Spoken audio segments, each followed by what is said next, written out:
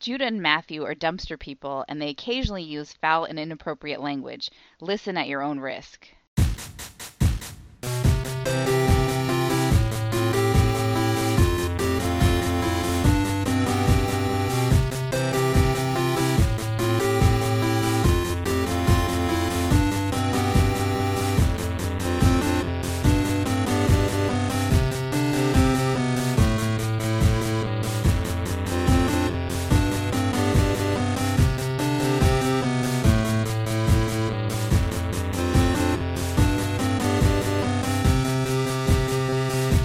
Welcome to Brother Date Star Tracks Edition. I'm Matthew. I'm Judah. It's an elementary course. We're teaching 101 today. It's how to not get back to the Alpha Quadrant, 101. Oh, because it's week 101. It's week 101. We're doing it. Well, now I can't name sports guys. There are no sports guys whose numbers are 101. It's tough. No.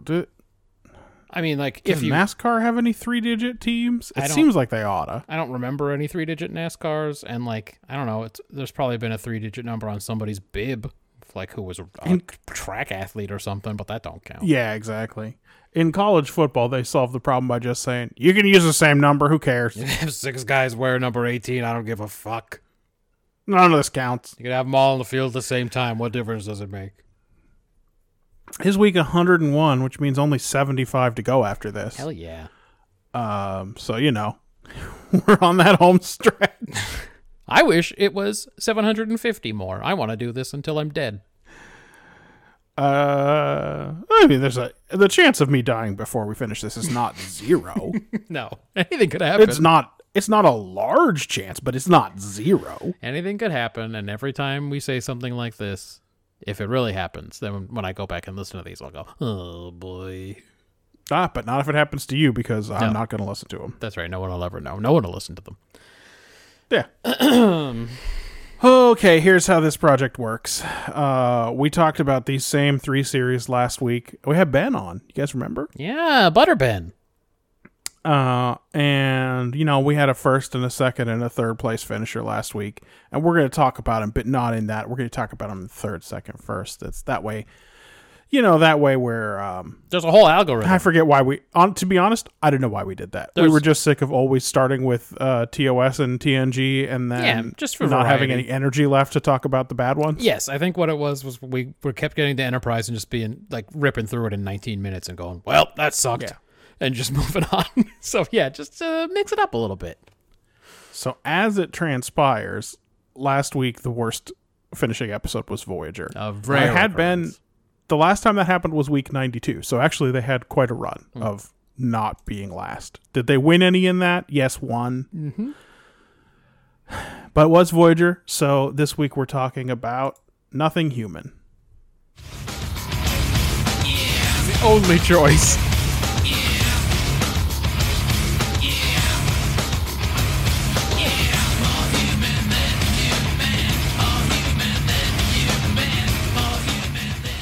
Honestly, I want to tell you, Matt, that I briefly considered just making a loop of him going, yeah, for about 40 or 45 seconds, because there's no chord change. You could make an absolutely perfect loop there.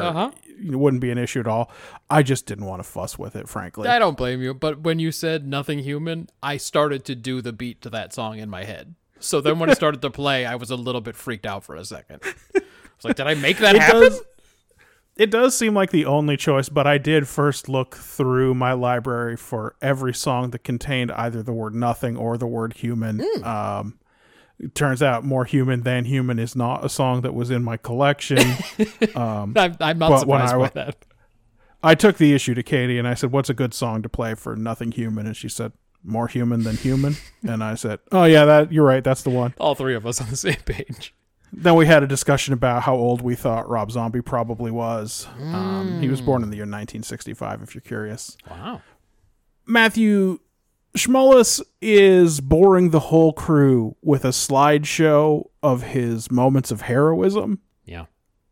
in a holodeck, and they refer to it as a holo presentation, but within the holodeck, there's just a big screen behind them with 2D still images. Yep, it's So, a holographic slideshow for some reason. it's a slideshow. It's It's just this was the best theater space they had on the ship. I'd say it was about 2/3 as good as the slideshow that happened when Archer and what's his name when they finished their time adventure together, and the time was kind enough to play a slideshow of time behind them.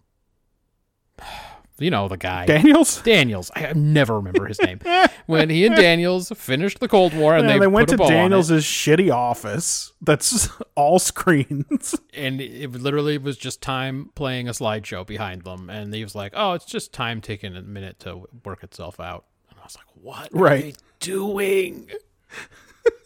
There's an old West guy out there. What is it?" Well, it's a big picture of him. Basically, at this point, there's very little difference between the characters of the Doctor, no name, don't worry about it, and Arnold Rimmer. I mean, that is definitely a Red Dwarf plot for sure. Like, for sure, this is the scene where they're all down looking at his skiing his trip through the engine decks of Red Dwarf. Yeah. And then it turns out to be the episode Time Slides. Where they can go in the photos and stuff. Right. And then it's like that episode of Family Guy that I watched last night where Urkel invented a time machine and Carl Winslow used it to make himself super rich, but it turned out Harriet was divorcing him, so he had to go back to the regular part. Is that because you said me an Urkel thing yesterday? Was that Urkel thing? Oh, that was from a different episode.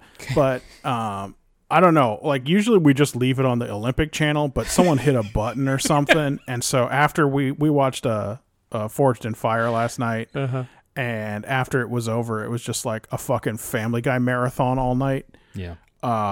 And Katie, I don't think either didn't watch much of it growing up or had forgotten all of it, because there's one where Laura and her friends, whose name I don't remember, have to enter the Miss Downtown Chicago pageant. And you know who else is in that pageant? Matthew. And who sabotages it to try to win Eddie's heart? Myrtle Urkel? That's Myrtle Urkel. And when Myrtle Urkel came on the screen, Katie goes, "Is this a different female character played by Jaleel White?" Yes, it is. And I said, "Yeah, that's his cousin." And then I just said, went into the deepest, most horrible part of my mind, and then said, "Myrtle." That's exactly what I just did. Yep. Like, I really had to channel all the worst parts of my childhood to come up with the name. And if I just waited 30 seconds, someone would have said it. Sure. But whatever this marathon was, it was not in any kind of fucking order, because it was like nerdy ass Steve Urkel, and then we saw one with Myrtle Urkel, and then we saw one with Stefan Urkel, a Valentine's Day special with Stefan Urkel, and I'm like, I don't know, man, this is from 3 different points in the timeline for sure. Yeah. Well, but did you see the one where he turns Carl into a race car and races him around the Indy 500? Did you?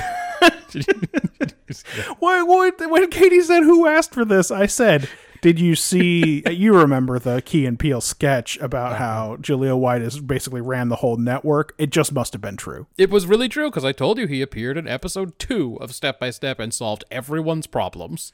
It was just the Urkel episode, and you told me he did a shout out to fucking... Yeah, in a fucking unrelated trailer at the end of one of those episodes, Steve Urkel just busted in on Laura and said, "Somebody finally sent me a letter." And she said, "This is a chain letter, and don't send it to me."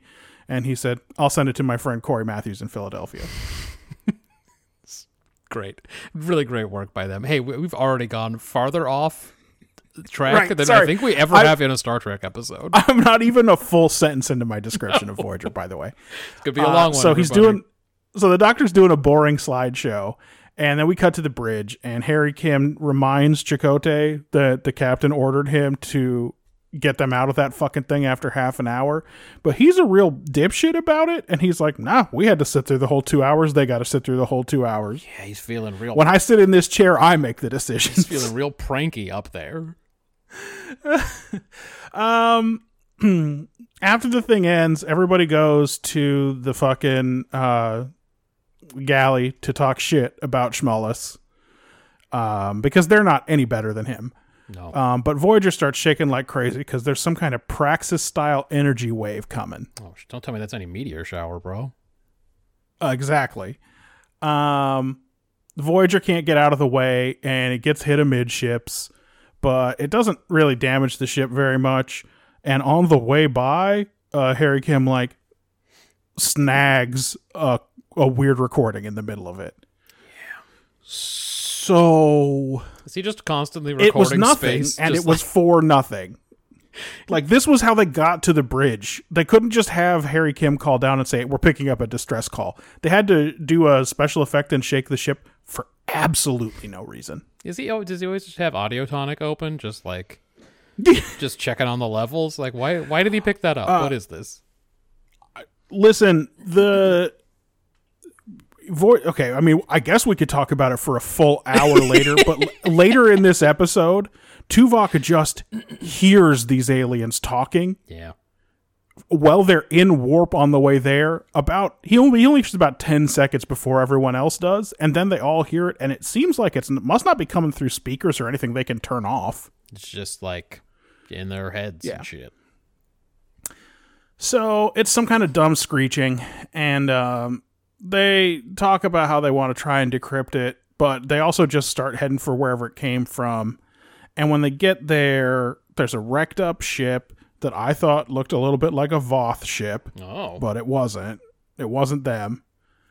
They bring this non-human alien aboard. It's like a pretty gross little brain crab thing. It looks like a big rubber bug. Yeah, it's a big rubber bug, which is also how I warm up my voice before we podcast. Big rubber bug. Big rubber bug. Yeah, exactly. Yep. And jumps right through their confinement field and latches onto B'Elanna. Remind me again, did B'Elanna have a pretty good time last week? She doesn't usually have a very good time. Okay. She's really been a punching bag in season 5, I think. Yeah. She got bit a little bit and sexually harassed by Seven last week. And yes, exactly. And a couple of weeks before that, the doctor was fucking peeping on her in the shower. Yeah, and she did die on Voyager in Timeless. So yep, died on Voyager. So, it ain't been great. Yeah. It latches on to her. It pierces her neck. It paralyzes her. Schmollis can't remove it without killing her, without taking out her whole brain with it or whatever. Right. For reasons. Janeway has a bright idea. She just starts spouting this off in the middle of sickbay. What if they make a new holographic exobiology expert made up of all of Voyager's exobiology files that Schmollis can already access if he wants to? This is sort of the big problem with the entire episode. What if they incarnated this knowledge in the form of a person? Yeah. By the way, Harry Kim can do that. A real Leah Brahms situation. It's like she didn't want to say, hey, guys, can we just Leah Brahms it? Should we Leah Brahms it? Do you remember Leah Brahms? Do you remember the legend of the pervert and Leah Brahms?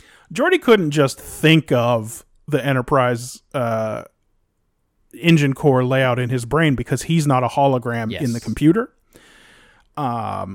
So he needed a friend who was a hologram in the computer. How come we didn't say, computer, can you be my friend? I think that's what he always needed. Anyway, Schmollis doesn't seem to think this will work until we smash cut to the next scene where he's walking down the hall with Harry Kim and he's fucking all in on this. Like, he's smiling and he's got a real, I don't know, verve. Well, B'Elanna Torres is just dying in sickbay. Oh, yeah. Anyway, he's picked out who he wants this thing to look like. This is the Cardassian exobiologist, Krell Moset. So this dude shows up. The two of them go to sickbay and they start getting to work. We have another nothing scene where Janeway and Chakotay start to look at the transmission to decode it. Don't worry about it. Fucking don't. Then they send Seven down to decode the alien database. Don't worry about that. The thing explodes. This is 2 wasted minutes. It has nothing to do with anything. And then we cut to some Bajoran guy we've never seen in engineering. Uh-huh. And he is shitty to Seven of Nine, I think on B'Elanna's behalf. Yep. He's just doing what I the think boss it's would want. explicit. Like, he even starts to tell her, well, B'Elanna doesn't like you, so I'm not going to like you. Yep. And then, but she knows. She just cuts him off and she's like, I get it. Eat shit. So this dude sucks, but he has lines and a name and everything, so this isn't his only scene. Krell and Schmullis decide that everybody fucking loved... What was the actual name of the episode with Hollow Leo Brahms? Booby Trap. No. Booby Trap. Booby Trap, yes. Yeah. So they set off to recreate this dude's laboratory in the holodeck because he's got the equipment. He has equipment in his lab. If the computer can make the equipment in the holodeck... Why do you need a sick bay? I guess in case the holo systems go offline, but I guess you'd just make sure they don't, I guess. I don't know. Well, why can't they just make the equipment in sickbay? Yeah. Well, I mean, they do. First of all, do you know what there is in sickbay? Mad holo emitters. Yeah, because we could tell, because not only does the doctor live there, but they beam both of them there a couple times during the episode, so. Yep. Anyway, they go to build this guy's lab, and while they go walk off to talk about that, that gives B'Elanna a moment to talk about the elephant in the room. Half of this ship hates Cardassians. I know everyone forgot. Even 4 fucking years into their trek through the Delta Quadrant, Yeah. just the thought of a Cardassian is making these guys red hot and pretty racist. Well, look, man, nothing changed when they got to this side of the wormhole. They've met one Cardassian here. It was Seska, and they hated her. Oh, Seska sucked. Yeah. And also there was I think there was a pretty bad Cardassian torpedo, right? Am I right about that? that there was a mean Cardassian torpedo? That she had captured and reprogrammed as a Maquis and was now about to blow up some planet. So, I don't blame them. Nothing's changed for them. Anyway, B'Elanna hates Cardassians. In the holodeck, these two guys start talking about the real Chromoset's great work on Bajor during the occupation. Saving lives and improvising, and how it's not about recognition and fame, although Frontier some medicine. medals. Yeah, and then they get to work on a recreation of this alien to try and figure out, what makes it tick, how to get it off of fucking B'Elanna or whatever. And the Cardassian doctor is right away talking about how they'll definitely have to kill this creature, and they have to, you got to prioritize saving B'Elanna, and you got to break a bunch of eggs and shit. So, right. They're all in on that. Janeway, meanwhile, has just said, you know what, let's just resend that distress call back out. The one we got, let's just fucking pipe it. All channels, all frequencies, all directions. I mean, everyone already hates maybe us one in of this these part other of space, so it won't bother anyone especially. It's fine. Yeah, they'll just be like, what's happening? What's that horrible screech? We've detected the screech. It's coming from. Oh, is it coming from Voyager? Yes. All right. We've detected the origin of the screech. It's coming from those fuckbags Voyager. They're kind of the main assholes around here, but they're going away from us right now. Oh, so I remember them. We just ugh. Their piracy is legendary. Something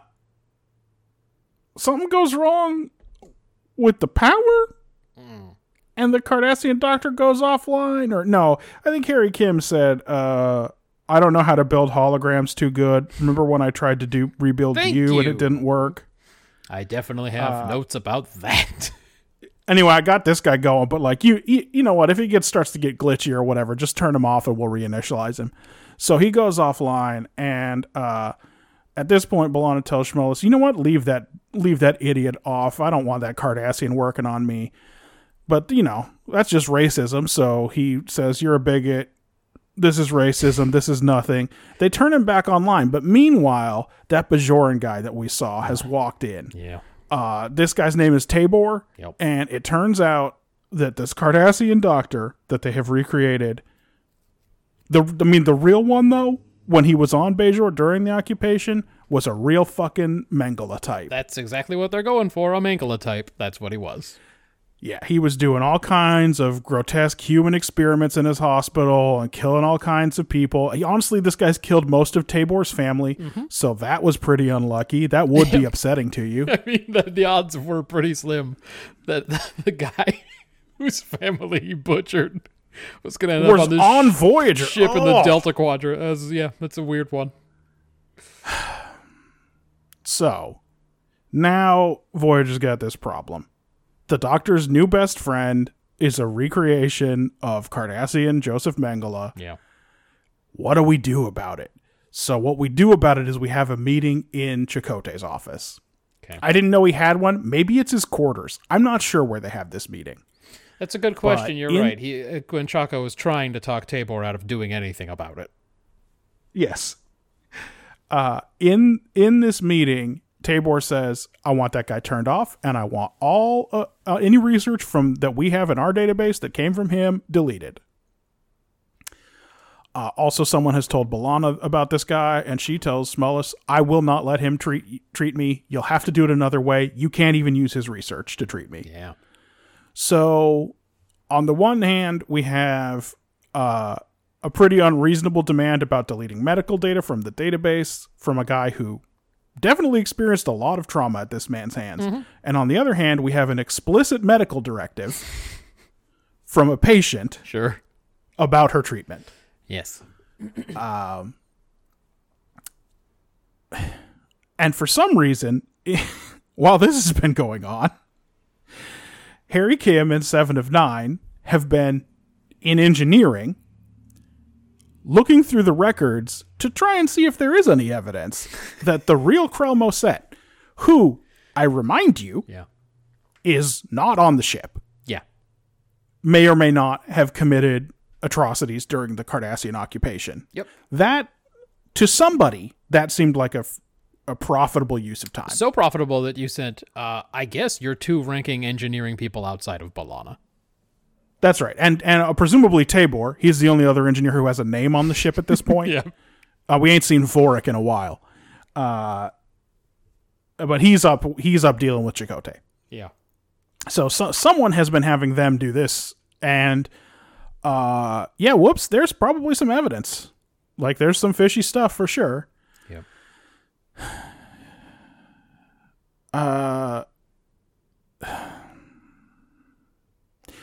Seven also, at some point in this, calls Smullis, I think it's Smullis that she accuses of hypocrisy for not treating Krell Moset the way everybody treats the Borg when they talk about Borg atrocities. Yeah. Mm-hmm. But I must again remind you, they do not have Krell Moset on board the ship. No, they seem to have just done a computer whoopsie again where they said, just make a personality around all this data. It's okay if you make it look like the guy whose data it is. Right. That's it.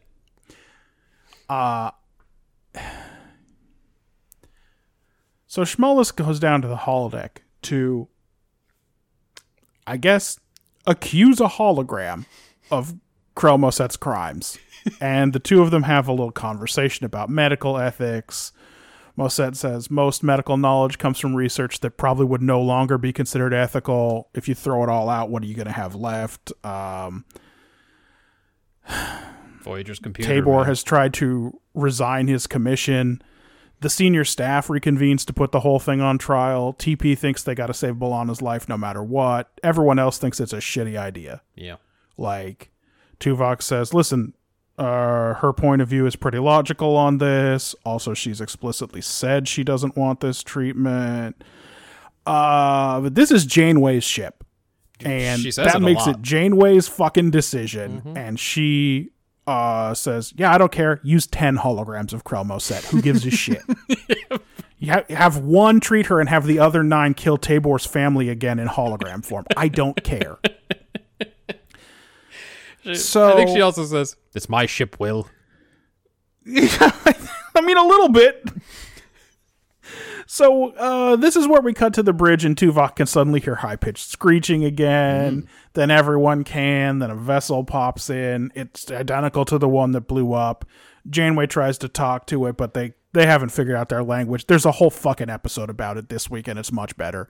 Yeah. Back in the holodeck, Krelmoset and Schmollis are trying to remove the creature. I think from B'Elanna now. I think they've beamed her to the holodeck. Yep, she I appears thought to that be they were there. for the first 40 seconds. I thought they were practicing the operation, but I think they just moved her to the holodeck. Yeah, they had to move up the timeline on this whole procedure, I think. Yeah, things are getting tense now. They've got a whole ship fighting and everything. There's some kind of draining beam. It puts another clock on the thing that already had a clock that this thing was killing B'Elanna, but that's fine.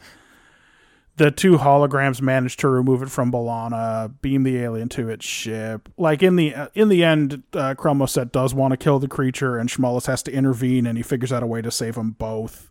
Just so that we can leave any questions. There's another episode this week where it seems like someone's going to have to make a big sacrifice, but luckily there's a technical solution that allows them to not have to do that. Thank goodness. They beam the alien over to its ship. As usual, the ship fucks off. They don't have any questions. No. They don't. As far as they can tell, this ship lured them in with a fake distress call, and they're in the middle of torturing one of their comrades. But they got him back. They're out of there. Everyone's too busy. Somebody screeched at those guys, "Watch out, that's Voyager," and they went, "Oh shit!" This is just like last week when they just beamed the fucking Vinculum into space, and dicked was off. it Vinculum? Vinculum? What was it? It was Vinculum. Well, they just beamed it into space, and then it got like, cool, that's all we wanted. Anyway, the ship leaves. Janeway rolls up to B'Elanna's quarters where she's recuperating and tells her to eat shit. It's a perfect Janeway scene. It's exactly Janeway. It's Janeway. It's fucking wild. She just rolls up and says, I bet you're mad at me. Well, fucking get over it. By the way, all this Klingon incense that you're burning stinks like and shit. It's nothing. It smells like shit in here and none of this is anything. I'm Janeway around here. Schmollis then goes to the holodeck to tell the hologram that Janeway has left the decision what to do up to him, and he's going to turn him off. Yeah. And as usual with Star Trek and computers, no one explains why they can't just make another one with like the second best exobiologist or whatever, or even make this guy again if they really needed him. It only took Harry Kim 4 hours. Like, everyone treats it like this is final. They're turning this guy off. And I guess that's just because it makes it not very dramatic if you remind everyone that they probably have a backup and they can just turn it back on or whatever. Yeah. So, without tipping my hand too much about how I felt about this episode, I have described it. Yeah. Perhaps expertly. Matthew, why don't you tell me what this one's about? I was going to say, this is what I was looking for. This is what I was looking for when I was like, Judah's going to have to do Voyager descriptions. Because it's been a long time since you had to describe the tales of these fucking guys. All right, well, Ben started with, he gave it a 5. He says, is it right to use knowledge bought with innocent blood? He thinks it could also be translated to, like, blood money or something similar, where you should have some ill-gotten gains. But I think it works just fine the way it is in this episode. It's a Mangala episode. Right. Same question for me. Can good work come from bad methods, and does it matter? It's a question for me. Everyone seems to agree that the guy was shit, and they don't want to use his data because it's going to encourage other people to be shit.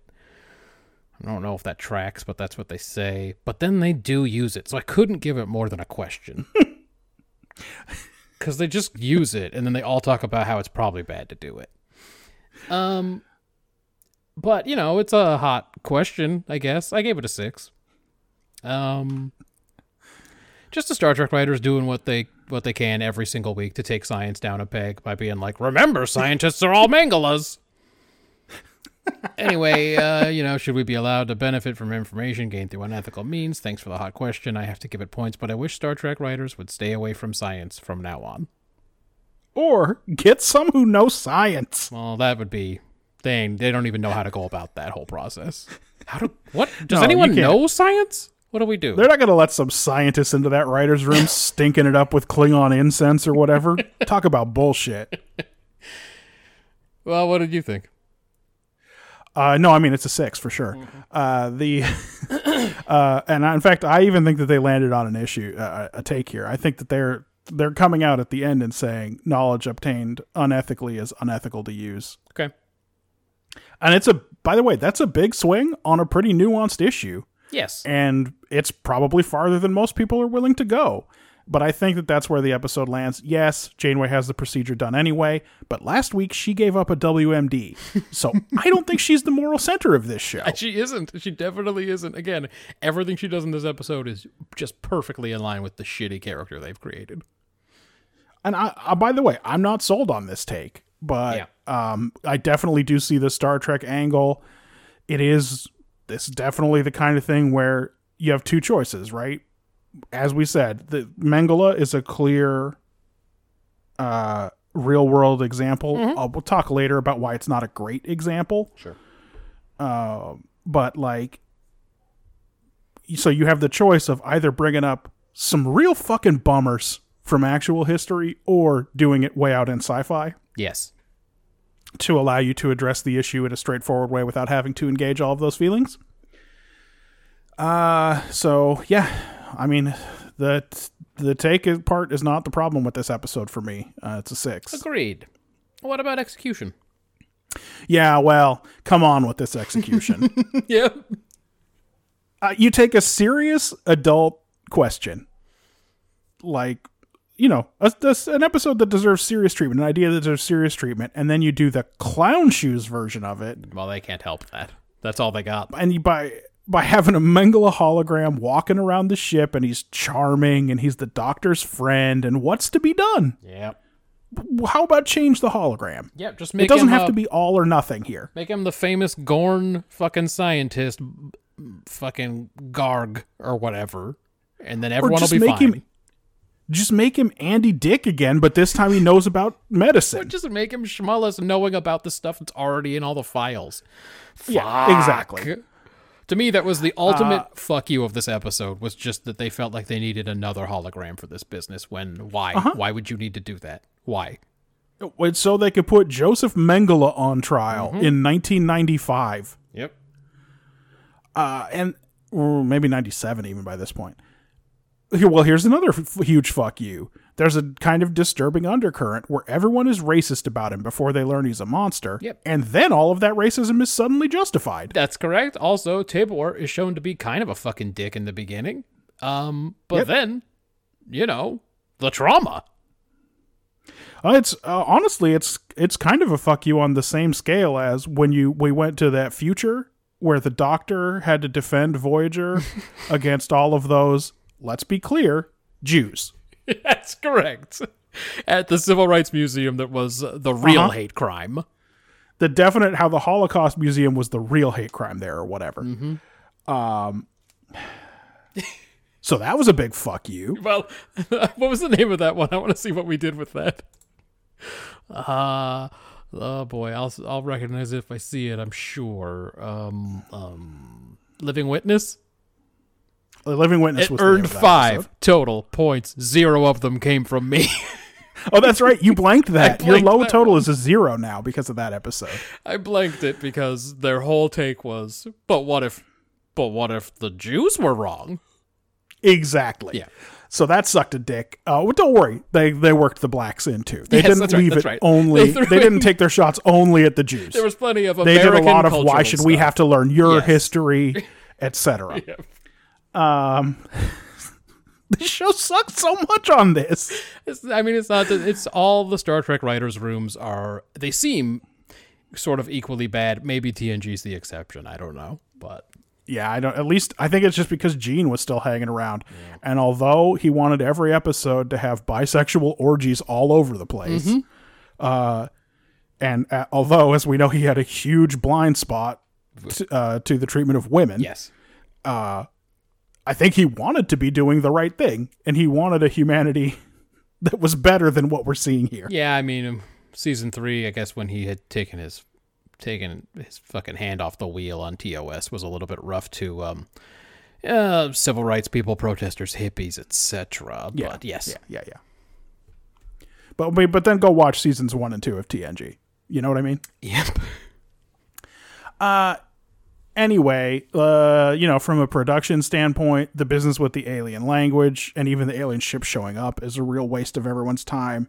They could have used that time to have Janeway or Chakotay sit Tabor down and say, you can't resign for the same reason we can't let Torres die, even if it's ethically the right thing to do, because we're alone out here and we need everyone to make it home. Yep.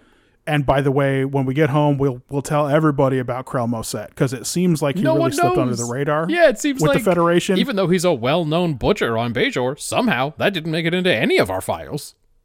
Yeah, whoops. Turns out that the Bajorans didn't keep real good records about it, and only the people who had their family killed by this guy really know. Yeah, probably not their fault about the records thing, but no, for sure. And the Cardassians weren't going to blow up his whole spot, right? And not only that, she said the magic words, "I'll take responsibility for this," which makes everything okay.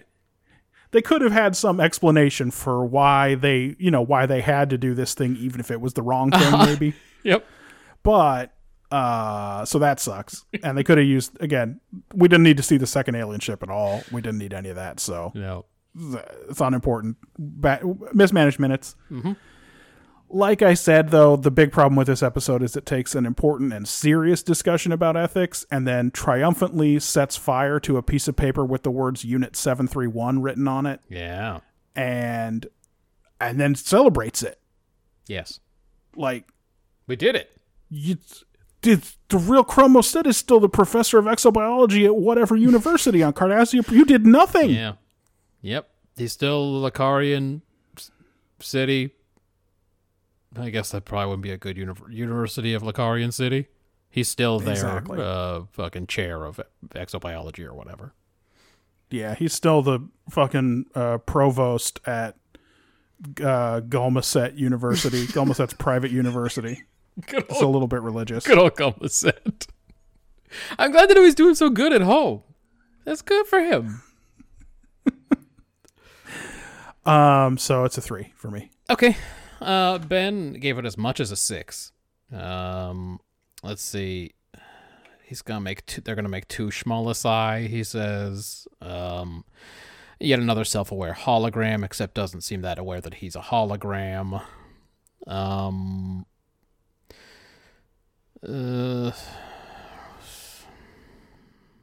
He doesn't really have the right to save B'Elanna's life. We already talked about that. Yeah, I mean, it looks like a lot of the same stuff. He keeps calling him, wait, what's the guy's name? It's Krell Moset. Okay, Moset. Okay, he keeps saying Moset, and I'm like, Gul Moset? What are we talking about? Anyway, so a 6 from Execution for Ben. All right, let's start with the opening here. Man's curiosity is dumb, and I hate it. Instead of heading for home, and I know this is a real shock, they're sitting around doing fucking nothing. Straight nothing. They're watching a slideshow, and the ship's not moving. They can't watch that slideshow in warp on the way to Earth? It did seem to be just at a dead stop. They're just stopped. They're just stopped having a slideshow doing nothing. And they get hit by some wave, and as you said, they hear a screech, and instead of going, some kind of screech, I guess, they insist on tracking it to its origin, though they don't know what they'll find there. Instead of just going, we've wasted enough damn time, set course for home, slipstream speeds. Another few days gone, another few days of repairs, another injured crewman, all because they just can't go home. They just refuse to go anywhere. To see them stopped and watching a slideshow, so insulting. Yeah. This alien was super cheesy. Their attempts to make it attack B'Elanna to make that scary were very SNL.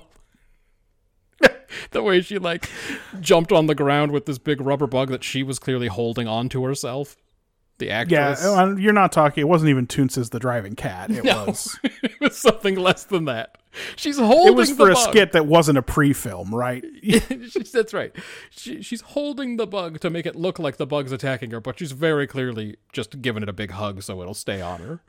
And then, I don't know. She's shaking a huge foam rubber bug. What do you want? That's right. They claim they can't even tell what the fuck it could be, but to me it looked like a big bug. They should be like, let's see if it's a bug. this Cardi doctor, why can't his knowledge just be in the doctor? Or even just in the computer database that the doctor can read, because he's a fucking holodeck program. Why can't he just read it? Yeah. Then they immediately make the stakes be people are calling for all of this dude's research to be deleted. Like that's going to help anybody. They came to a conclusion on this question, which is it is wrong to use the research instead of just asking the question. But then they also used the research, which made it very tricky for me. Yep. Anyway, it's fine to ask this question. Voyager, again, undercuts the whole thing by just using the research and then also having the doctor triumphantly get rid of the guy.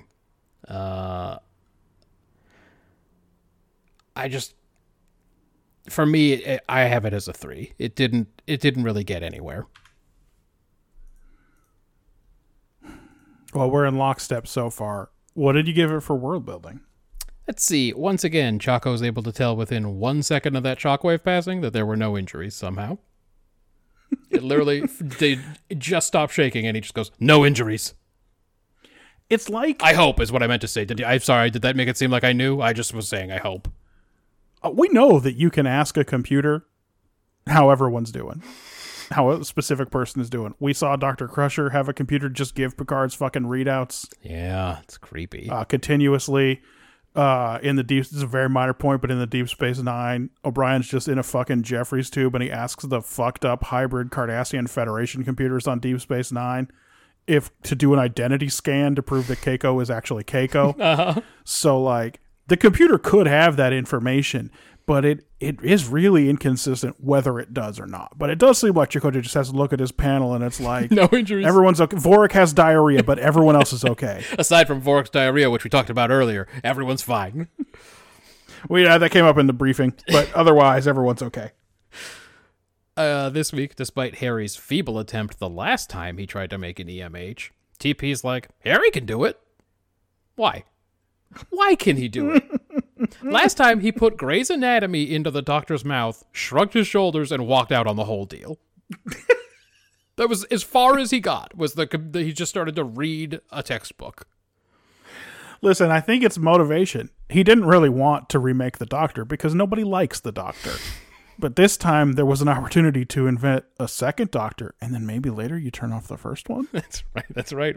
Yeah, well, this guy was so charming, too. It definitely would have gone that way if it wasn't for all the fucking... all the crimes. For all of the crimes, yeah.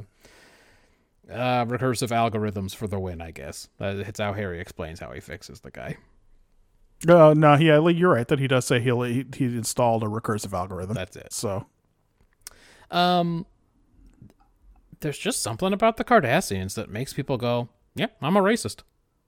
I'm a big racist against Cardassians. I know what I'm saying and how it sounds. It's true, though. Nothing is better than O'Brien's speech in The Wounded. Yes. When he goes in and Keiko's made bad dinner or whatever. Or maybe this is he's giving... He tries to get himself off the hook. He's giving her sloppy Irish dinner or whatever. Mm-hmm. And he's like, can you believe there's still people who feel that way about the Cardassians? Huh? That's weird. And she's like, it's totally natural, though. I mean, we were at war for a long time. And he's like, yeah, still, though, that's, I wouldn't be like that unless you think it's okay. Because if you tell me it's okay, then I'll... Unless I'm probing to find out if this is a safe space where I can say spoonhead. Talk about how much I hate the spoonheads, right.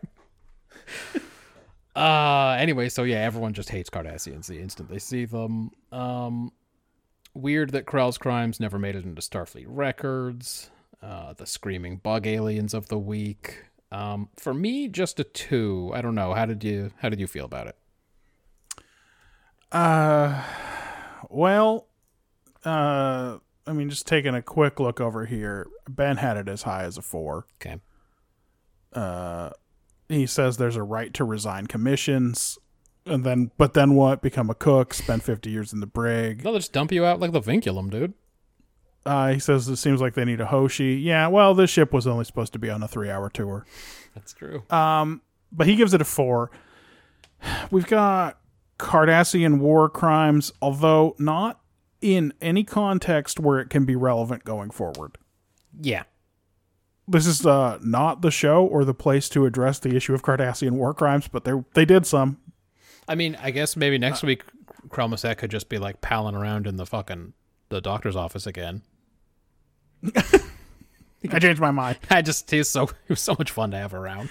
I thought about it and I was like, would it really hurt anyone if we did go and see an opera together like we talked about? That's right. Aliens that can make sounds on Voyager's bridge even while warping in. Yeah. They there were opportunities to score some points here by making reference to actual Federation law or precedent on the use of tainted research, or like this. Can this be the first time this has come up? Just some reference, like. Well, also, Tuvok likes to act like he's all logical, and this is the totally logical read on this. But like, hey, Tuvok, like that shit's been in the fucking records forever. We've used it 5,000 times. Like what? Not just that, but all the other ones where we know it came from bad places. All the medical information that came from all the bad places. You didn't say anything about that shit before. But it's like in a better show, like in Measure of a Man. This is not the first time any of this has come up. There's precedent that's referenced. But again, they didn't want to earn any points by having had this issue that was being talked about even in the 1990s. Have had any consensus reached or any precedent set. So, yep. Ultimately, I could only give it 1 point. Okay. Characterization? Well, Janeway really frosts my ass. She's awful, and she gets, I don't know, worse every day, probably. I mean, I know she's got to fill up her whole day pacing around her quarters, thinking about her bad life choices or whatever, but she can't talk it out with B'Elanna for 5 minutes after she's essentially violated her. Yep. She just has to show up at her quarters and order her to move past it and tell her quarters smell real bad. Act like she's the one who did something wrong. Yeah. It's crazy. It's very 2020/2021, though. Oh, for sure. Yeah. And also, by the way, it's clear that someone said, hey, do you know your hologram idea? The one that you had to create an exobiology hologram, Captain Janeway? Turns out the guy's a war criminal. That's not your fault. You didn't specify which one, but this was your idea. He's really riling up the Maquis, and she said, Chakotay's problem. But I'll take responsibility.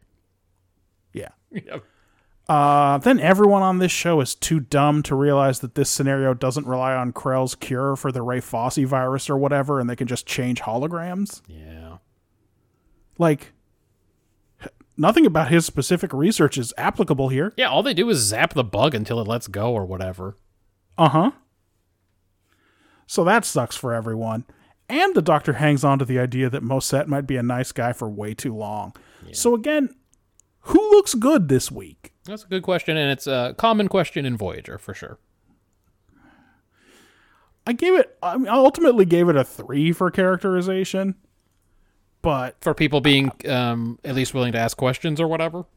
Yeah, but like I'd go as low as a 2. Okay. Well, Ben was a 4. Again, Chaco does not save the crew from Schmollis' slideshow. Schmollis is horrible at threat assessment. He says, don't shoot the creature because that'll hurt B'Elanna. And then they don't shoot, but the creature compromises all of her internal organs anyway. Uh-huh. Yep. James Schmollis fucking dives on her like, don't shoot the alien. Like, whoa, bud. Yeah. Don't hurt our precious rubber bug. Or, I guess, don't hurt B'Elanna, too. Janeway does nothing to repair her relationship with B'Elanna and seems not even to try. Yeah. I think Ben nailed it as well. Here's what I got. Oh, by the way, that was worth a 4. Schmollis is even meaner than most Star Trek crew. He makes the fucking extras show up for his boring-ass slideshows. I don't know if you saw the second row of seats was all fucking extras. Uh-huh. Voyager doesn't even have many of those left. He did it during 2 different shifts. Fucking asshole. Harry Kim and Chakotay had already seen it. Also, he keeps taking pictures of the crew in compromising situations. Yeah. Which, that is just for being a dick. That has no other reason. Schmollis claims he still doesn't have a name. And then he starts kissing this dude's fucking ass. This fake Cardi Mangala. Just this dude's getting his hollow pole greased all night by the doctor. In the end, though, it's that episode of Workaholics about the pedophile, played by real-life pedophile Chris D'Elia. And he has to let his cool friend go because he does crimes. Chaco was feeling pranky today. Chaco tells Tabor, too bad, but then when Tabor goes, nuh-uh, Chaco has to reconsider his position. Did you see that? Like, he acts real definitive. He's like, well, that's just how it is. You're going to have to deal with it. And the guy's like, that guy killed my family. And then like, zooms in on Chaco's face, and he's like, uh-oh. Like, he was not prepared for any pushback in there. Seven does not give a crap about Tabor's shit. She's a real data on the Sutherland this week. Just tells him to shut the fuck up and do his work. She doesn't have a rank, but she definitely outranks Tabor, and everyone knows it. I mean, we all know she outranks Kim. From the moment she showed up, she was his boss. TP likes rock and roll, too. That's a thing. And obviously he'll do anything to save B'Elanna. B'Elanna has maybe some stuff that she should examine. She can't be in the same room as a Cardassian hologram. Yeah. She's very angry that she's saved against her wishes, too. This brings us to Janeway. Janeway makes the tough calls seem easy, probably because she isn't really paying attention most of the time. I feel like I'd be good at making a decision and then saying grimly, the consequences. I mean, I don't have an alternate theory. Right, she's not paying attention. That's why she's so able to just be like, well, here's what we're doing. I feel like I'd be good at making a decision and saying grimly, the consequences of this decision will fall entirely on me. It's like, I've never seen on her desk a little placard that says the buck stops here, but she doesn't understand what that means. Like, no. It doesn't mean just immediately make a decision without thinking about it. Also, she yells at Tuvok that this isn't about logic, it's about instinct. Sounds like a real Dr. McCoy. Then she walks into B'Elanna's quarters and goes, your ethnic smells gross. Me out. I don't like your ethnic smells. Get rid of them. Yep. Boy, I had it as a 4. Was any of that good? I guess I liked that 7 told that guy to shut up. Yeah, just a 3, I think. Not good. Well, you want to give me some quick hitters? How weird that we keep seeing new extras. Has anybody done an extra count on this show and found out that there are actually like 600 distinct Voyager crewmen?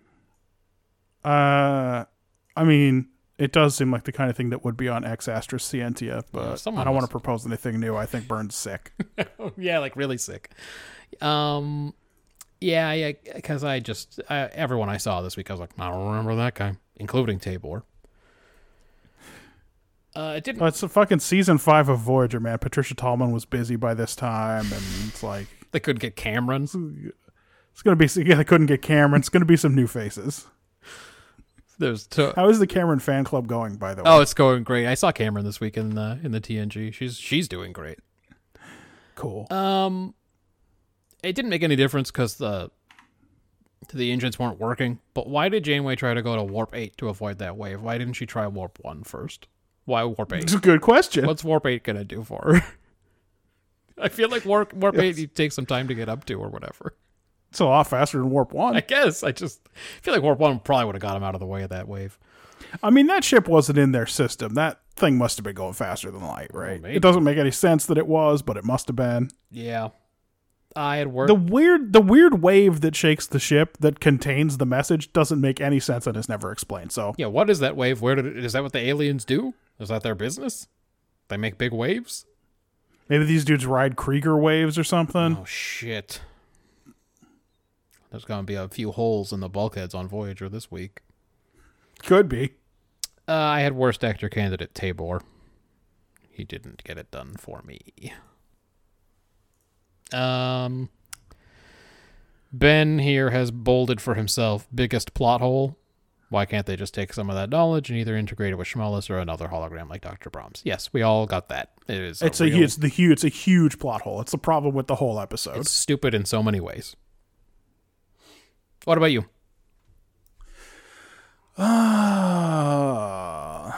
Harry, this is the captain. I need you to make a super smart hologram capable of independent thought and full of all of our exobiology knowledge.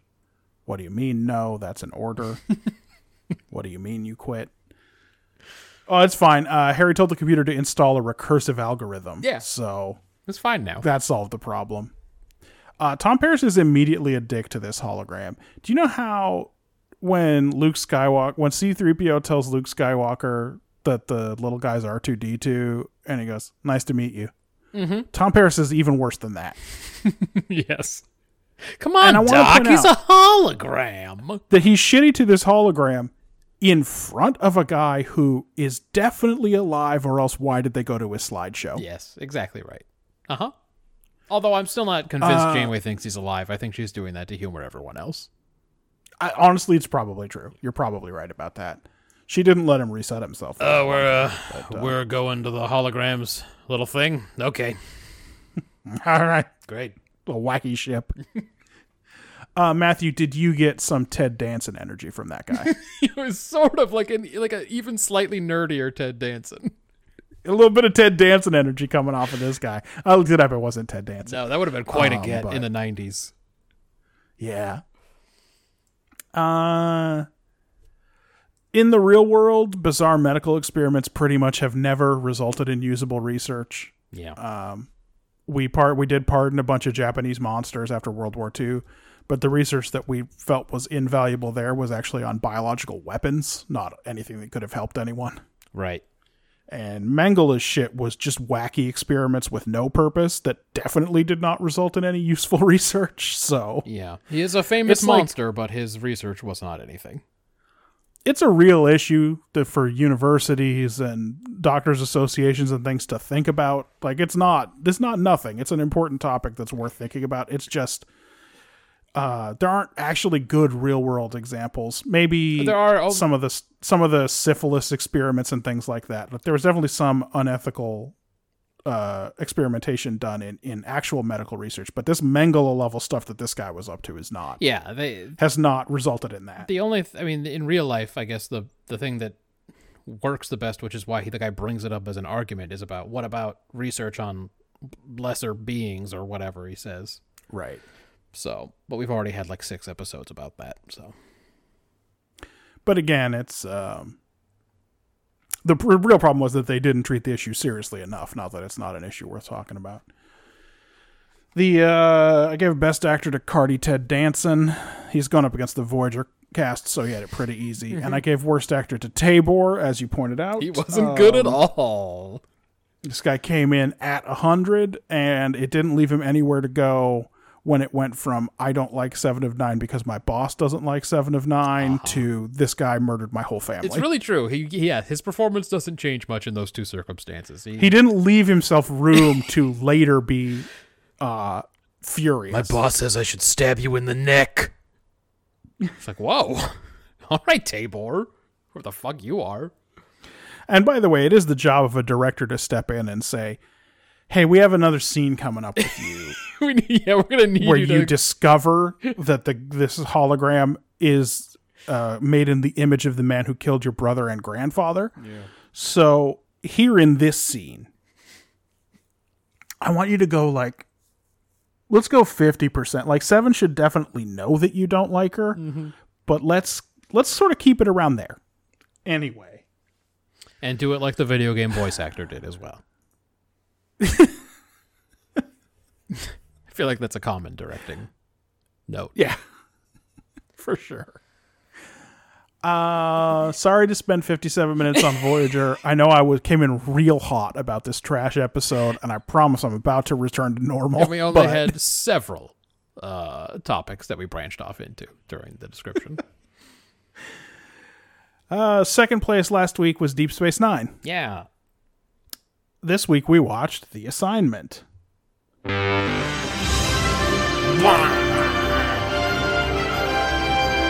You like sounding like that theme? That's what you sound like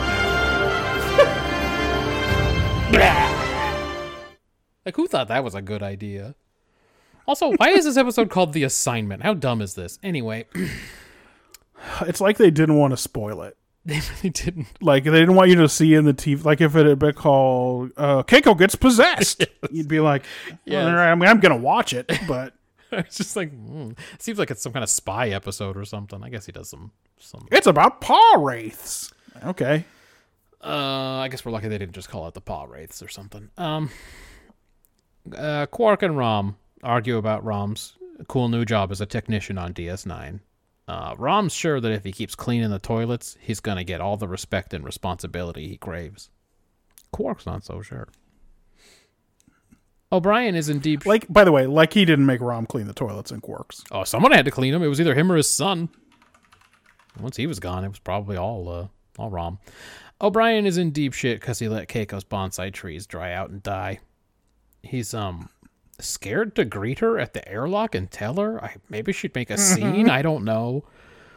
When he tries to tell her, she acts like she doesn't even give a shit, and then she just straight up tells him that she's not Keiko. She's taken possession of Keiko's body. O'Brien is sure it's a cool sex thing and that it's his lucky day, but nah, it's the real deal. Just for context, Matt, it is his birthday. It is his birthday, that's right. He thinks it's going to be a birthday sex He thinks he's game. getting weird birthday sex. Yeah. Yeah, absolutely. But no, it's totally the real deal. She even gives a cool demonstration and seizes up real bad, bloody nose and everything. And, she talks him out of trying any cool tricks and asks him to reconfigure communication and sensor relays. To keep up appearances, Keiko plans a birthday party for O'Brien while he, works on all the stupid shit she asked him to do. O'Brien gives his operations team a lot of shit to do to keep him busy, and he doesn't let Rom volunteer to help him out with stuff because he's going to be doing the bad secret stuff. He tries to think of ways to knock Keiko out, but they all take too long because she can kill the body almost instantly or whatever. So he just gets to work on doing her weird sabotage. He goes to his birthday party later, and because of the tyranny of the happy birthday song copyright status, they all sing For He's a Jolly Good Fellow, a song so British it must insult him. There's no way he wants that song in there. Oh, and it must frost his ass to look at Bashir, too. Just happily singing it away. He can't say anything because then he's got issues if he brings it up. But it's like, you know what you're doing, For Julian real, Bashir. listen to those lyrics. For he's a jolly good fellow. What This is is more the most British? English sentiment. Yeah, what's more? we all That's agree. just disgusting. It's so English.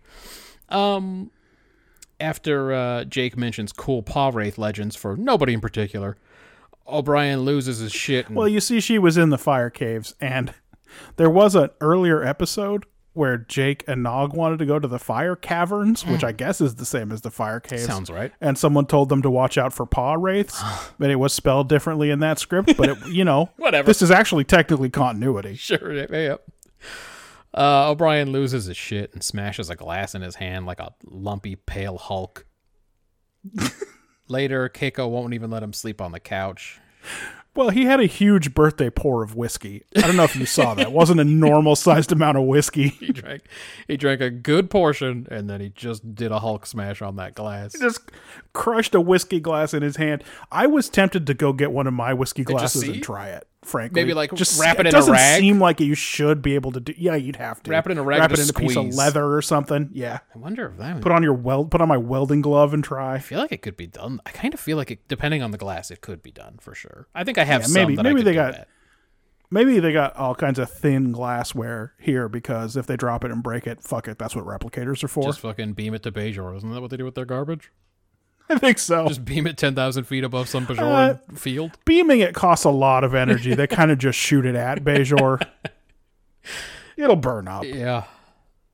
Anyway, he wants to sleep on the couch. Keiko won't let him do that. She probably made him do oral or butt stuff too, would be my guess. Just to tell him what's what. Well, as a weird punishment, he then goes and sleeps in the middle of a full-size bed so that Keiko has to be fucking jammed against. I don't know if you saw how they framed that, but O'Brien had 8 inches of free space on his other side, and Keiko was up against him. That's all column. You know what I mean? How Dave Foley talked about how his favorite parts of News Radio were the parts where he got to kiss Maura Tierney because he was going through a terrible divorce. and he was just happy to be able to make human contact with someone. I think Colin was just happy to cozy up to what's her name. He did get to touch Rosalind Chow's hip in this one. Yeah, I think he was just... They probably told him, hey, you got some room over there. He's like, no, I don't. Anyway, in the morning, Keiko threatens Molly and gives Miles his new instructions. Those other ones, those were just a test. I mean, listen, real world, it was, of course, for camera reasons. The same reason Riker is always up Picard's ass on the bridge. Just following so close, man, he can't not step on the back of his shoes. Look at any two shot with Picard and Riker standing on that bridge, talking at the view screen or something. The front of Riker's jersey is brushing up against the back of Picard's every time. For sure. Keiko can sense that O'Brien's going to tell on her, so she goes to the promenade and flings herself off the top level. Miles! Whoop! Yep. She's badly injured, and O'Brien goes to see her in the infirmary. Evil Keiko makes him agree to stop trying to hinder her progress. So, also, she also makes him make out with her. Yep, he has to do something in front of Bashir. This Pod Wraith loves to have sexual control over this dude. O'Brien's on the clock now, too. She gave him a 13-hour limit to get everything done. Not sure why. I don't think she says why. 13 hours is how long she's got. I think she knows that Miles can't hold it together for much longer than that. No.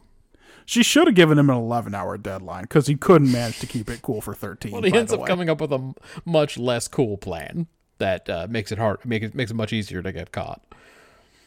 Anyway, while he's getting his secret shit done, Rom startles him by coming in to get a new assignment because he's so fast at tinkering, bro. Yeah.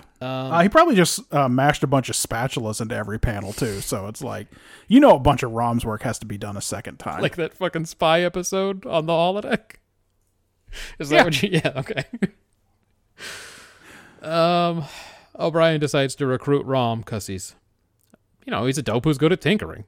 He'll help him get stuff done, and he won't question why. It's great. They do a montage. Dax accidentally discovers all the Chief's shitty changes and says there's a saboteur on board. O'Brien tells Sisko that it's all cool. No damage has been done, just a few tweaks. Wow, we don't need to look into this anymore. But since that's not good enough, he pins it on his good buddy Rom, who's hauled away for interrogation. Rom definitely gets to find out what the underside of a bus looks like. Yep, that's right. Now that he lives there, he's going to have a new perspective on it. O'Brien continues his work. Rom finally gets to be alone with O'Brien, and he asks him why they're pointing a chronoton beam at the wormhole and killing the wormhole aliens. O'Brien never figured that out. He's just been doing all this aimless shit, but it turns out Rom figured it out quick. To be fair, he did a Data and Troy style analysis about paw wraiths the night before, where he asked the computer, "Hey, what's a paw wraith?" And the computer said, "I got 6,000 entries." And he was like, forget it. Yeah, I'm busy. I got time for this. Anyway, Rom now knows he's been used, but agrees to keep playing dumb for O'Brien while he tries to fix everything. Odo figures out that O'Brien's responsible for this shit and confronts him, but O'Brien gives him his first humanoid concussion. Then he steals a runabout so he can fly Keiko to the wormhole so she can, go in the wormhole after they kill the aliens inside. I wasn't clear on that part. Anyway, she wants to get back into that temple right away. Yeah, I guess they're going to shoot it, and then they're just going to fly straight in there with a runabout. She doesn't even want to let that dust settle. Anyway, it puts her right in the line of fire. So he just blasts the runabout instead of the wormhole, gambling that, I guess, whatever would kill the wormhole aliens would kill a paw wraith, too. And it works. He gets his real wife back. It's unclear what kind of trouble he'll get into. I mean, super unclear. No one talks about it. Should be some, though, huh? No one says shit. In fact, we're right back at the bookend here. Rom shows up for breakfast at Quark's again. He's been promoted to the day shift now. And he's got lots of cool work friends, and Quark begrudgingly congratulates him and gives him his human breakfast. What was the assignment about? Well, Ben says the assignment is about you can't negotiate with terrorists. Oh. And for him, that's a 5. Okay. I don't know that terrorist is a particularly good description for what's happening. She's a hostage taker. Yeah, that seems to be right. yeah. Well, her agenda is murder. It's not political. Anyway. No, not in a way that we would understand. You know, It's not corporeal terrorism people. as we would understand it. Exactly. Yeah, I think this take is a question, unfortunately. Uh-oh. And it's, how far would you go to save the ones you love? Mm-hmm. Like, would you even do wrong for her in this case? Would you lead with that even? Yeah. I'll sacrifice for you. I'll even do wrong for you. I feel like he probably got closer to the mic when he said that part. Probably, yeah. Well, wouldn't you lean in? Yeah, really let her know.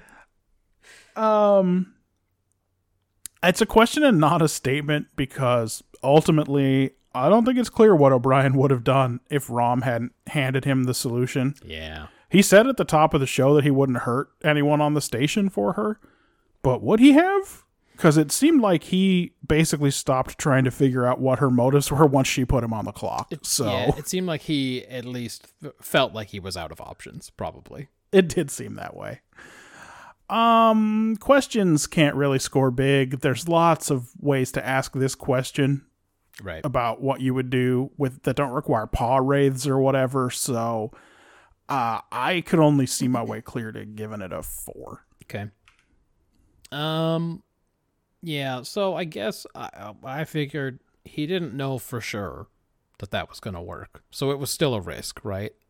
Like, yeah, it's still something. Yeah, he thinks, all right, maybe I've got a plan here. Maybe this is going to work. But, like, there's no way to know what that's going to do to the paw wraith. So I said a moral person doesn't put his loved ones ahead of other people. It's interesting because I was sure it was going to be the opposite take. It seemed like he was going to try to do what she wanted, but then he'd be stopped in some way.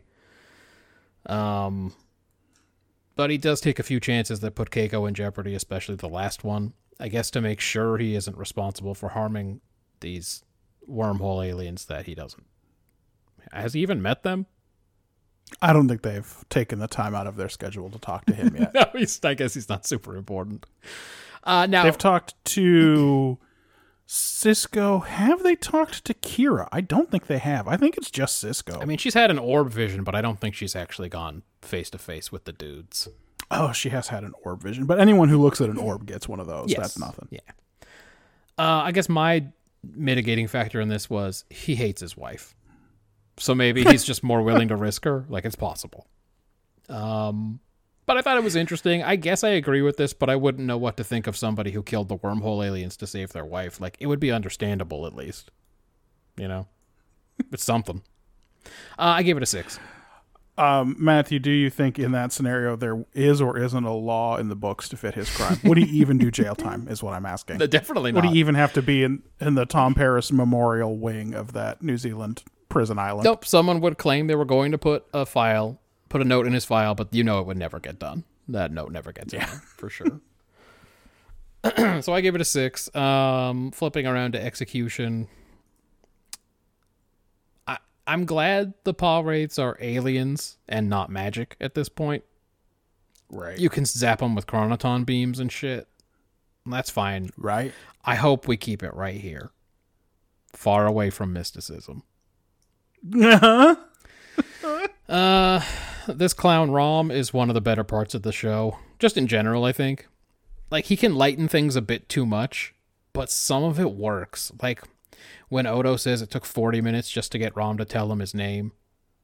After the earlier discussion about Rom not even giving up his name and O'Brien telling him everyone already knows it. Like, and by the way, you don't see any of that. Nope. That's a thing Odo says, and you laugh about the idea. Yes, exactly right. So some of it works with Rom, even though it's kind of silly. Although he really reminds me of a kinder, gentler Kwang Su. I might have said that before, and I'm really into that idea. He's a creature like Kwang Su, but he's not a monster like Kwang Su. No. To be fair, Kwang Su... Quark would be more of a Kwang Su, except I think Quark is more of a big nose.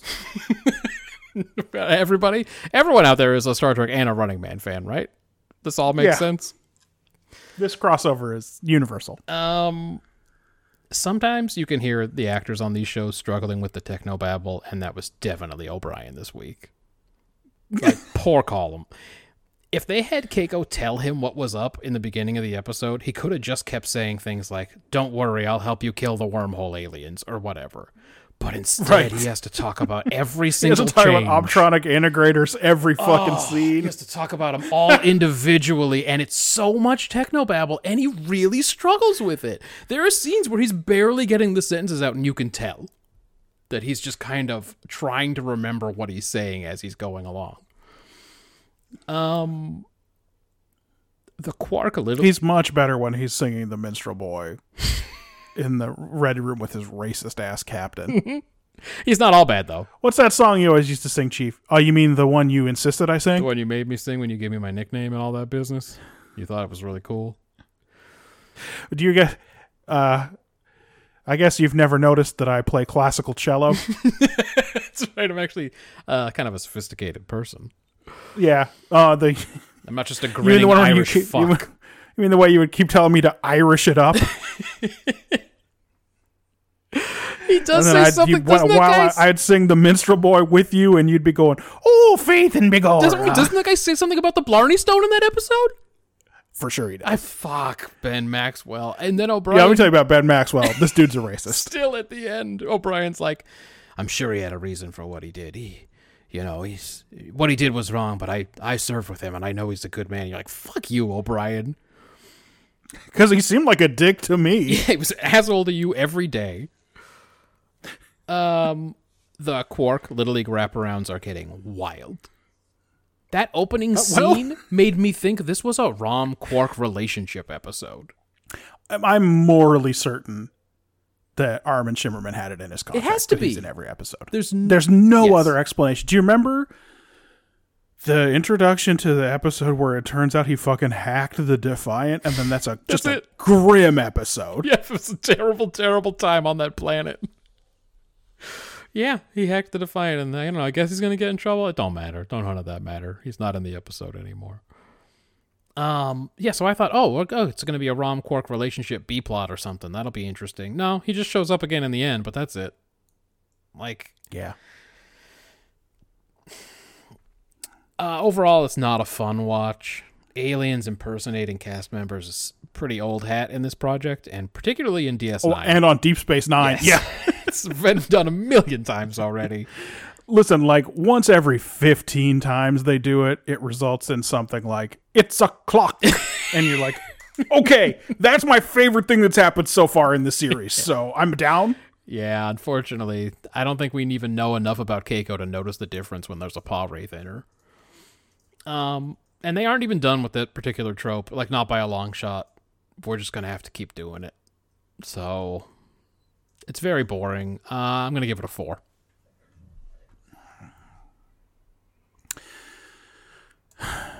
I don't know. So Ben's a 4 also. Mm-hmm. He says we don't know Keiko super well, and that makes the tension a little bit off. He thinks the music is working too hard. There's no reason Miles would suspect Keiko of actually being a paw wraith. No, because... And then he goes, yeah, exactly. So he said it felt very pointless, and he gave it a 4. Mm-hmm. For me, the introduction of the paw wraiths is interesting from a world building point of view, but it's kind of rotten for storytelling. Yeah, it's a mystical being. It makes it basically impossible to avoid a bunch of dumb biblical analogies. As soon as you get these are angels that were kicked out of heaven. Yeah. And then it's like Sisko's emissary is already a little Christ-like. We don't need to double down. I got strong vibes when I was watching this episode, Matt, that somehow Sisko, Odo, and everybody already knew what O'Brien was doing, just like in the episode where it turns out that he's a clone. Yep. Yes. There were moments that definitely were flashbacky in the feelings that were coming out. Yeah, he asks where Sisko is. Sisko's in Odo's office talking about something. I'm like, they already know. Dax sneaks up on him. Dax is up at 3 a.m. looking at anomalies for some reason. You know how anomalies make me relax, huh? Yeah, she's got some half-ass explanation that nobody would buy about how it makes her go to sleep instead of just rubbing one out or taking a Benadryl. Right. She just gets up and does some science. It's not even science. And It's like she doesn't even know what the word anomaly means. Anomalies help you relax? Things that can't be explained help you relax? What are you talking about? Anyway, as far as I know, none of that turns out to be true. Sure. But it does help set kind of a claustrophobic air for O'Brien. You know, the way I felt like people were on to him. Yeah. Like he's trying to constantly sneak things under the radar. And not only that, the fact that it was him the last time is just like... Exactly. It's always him doing this fucking business. Yeah. I thought one kind of big flaw, and this is an episode that's sort of tangentially about prophets and paw wraiths. No Kira, no Kai Wynn. Yeah. No, nobody for whom this is a religious issue and not just weird aliens are fighting each other. Yep. But Kira was actually giving birth to a child, so that's why she's not in this one. Well, maybe she'll be back soon. She has not been in it very much. Part of it is I think she only obviously- took like a couple of weeks off. Yeah, part of it's obviously the pregnancy, and part of it was just Worf came and just obliterated her lines from the show. But frankly, I expected to really hate this episode as soon as Keiko said, "I'm not Keiko." I was like, "Oh no!" I half remember that she got taken over and did a reverse power play. Oh man, I can think of like 3 other characters in the show who one day will be taken over by a paw wraith. Yeah, the paw wraiths become pretty big. Anyway, I actually mostly didn't hate watching it. I'm giving it as much as 5 for execution. Yeah, I almost had it there. If it's like, I just can't do the characters being taken over anymore. I can't do it. It's a heavy lift. It's a lot, and it just keeps happening. I mean, on TOS it happened all the time too, but DS9 is the modern version where it's all the time. It happened 15 times on TOS. So far in TNG, Troy has been a fucking in Clues. Yeah. Troy broke Worf's wrist, which he was taken over by the aliens that made her talk with a deep voice. Yeah, when she used the voice that you use when you say Chancellor Valorum. Exactly. Of course, Data has been not Data a couple of times. Picard has and been replaced by still- doppelgangers, and frankly, power play is not that far off. no, So God, that's right. That's the season. Week 114. So it's and like we've said, Deep Space Nine. Yeah, it's just a lot. It's a ton. It's a lot. There was a whole episode where O'Brien was real paranoid about the rest of the crew, and then it turned out that he was a clone the whole time. Yes. And by the way, real successful twist ending. It was great. I liked the ending a lot. But, I mean, except for how cold they were just standing over his dying body talking about him like he was trash. Yeah, exactly. Not only that, dude, there was an episode where every member of the senior staff became one of her old hosts. One of her old Yep. hosts, yeah. Yep. So That they got to be all fun. got Got to taken play over. a lady. So yeah, it is. You're right. It's getting a little tired. Anyway, you couldn't see your way clear to giving it a 5. Yeah, I was almost there with you. I was like, this wasn't that bad. It could have been worse, but I couldn't hang with it anymore. All right, what about the world building? Oh no, what did you score it? Oh, it was my turn. I didn't do it yet. I gave it a 4. Okay, good. And it's your turn to talk about world building. Oh, I thought I went and then you went, and when you said that you gave it a 5, I just repeated what Let's I talk it back. Let's talk it back. I did. It's fine. I'll go. Okay, world building. Here's what I thought about world building. Okay. We have Rudelian brain fever. Mm-hmm. The replicator just automatically clears up anything you stick in it. Like if you just put half a cake in there or say one dog, it just gets disappeared. You notice they didn't want to do the effect. She steps away from it and you hear the noise. Yeah, for sure. She stepped away and you hear the noise and you don't see a PA taking that cake away for the next time they have to do that tape. Yep. Chronoton particles kill wormhole aliens. Probably because they exist outside of time, but I don't know when in the series we established that, but Rom knows it. Yeah, Rom figured that one out right away. Rom knows that chronoton particles will kill wormhole aliens. Don't know how he knows that. Don't know why that ever would have come up in anything he was doing, but he knows that. Starfleet has not yet worked out that phasers will kill Q if you can distract him, but Rom would have figured it out. they immediately figured out how to kill these wormhole guys. He was afraid of the phaser. He would have pointed it out. And of course, paw wraiths. And unfortunately, the introduction of paw wraiths and their desire to get back to the temple and the fact that they're exiled wormhole aliens and the fact that I know we're going to deal with paw wraiths again means that I had to give it 5 points for world building. Wow, okay. That's interesting. I wasn't quite there on that one. I have in here, and I'll do Ben's too, but I have in here, I'm not sure I would necessarily think they were going to get a ton of mileage out of paw wraiths after this episode's over. I guess I'd assume a one-off. I know better in real life, of course. But I guess you're right. I guess setting them up as the opposite, I guess, of the wormhole aliens means they might come back. That's interesting. Let me do Ben's first. He says, at the party, the crew thinks that O'Brien is just being his cranky self. Sounds like a characterization, but sure. Paw wraiths from the fire caves, chronoton beams. How does Rom specifically know this information? Why does the chronoton beam look like lightning? Well, you know. It's a good question, but what would a chronoton beam look like? I- Maybe it looks like lightning. I can't really criticize. I don't know what they're supposed to look like. I have, that was a 3 for him. I have puree of beetle, bacon, eggs, and corned beef hash. People still eating that for breakfast in the future. Well, at least O'Brien is. Yeah, I don't recommend it, but O'Brien eats it every day, as far as we know. Eating your salty meat with a side of salty meat is that's one way to go. Like you said, Verdelian brain fever. A phaser on stun still takes almost a second to knock somebody out. Yeah, it seems like people mostly go down like a big sack of shit when they get hit with a phaser on stun, or it does nothing. Right. One of the two. Yeah. Paw wraiths are real, and they're not that different from the wormhole aliens. Maybe just some that were cast out, and chronoton beams zap them good. The various shifts for technicians on DS9, and the close collaboration between Starfleet and Bajoran engineers. Yeah, okay, I'll give it a 4. That's yeah. Now that I think about it, I guess the way that they're positioned means we probably will have to see them again, and of course, I know we will. Yeah. Characterization. It's also already their second appearance.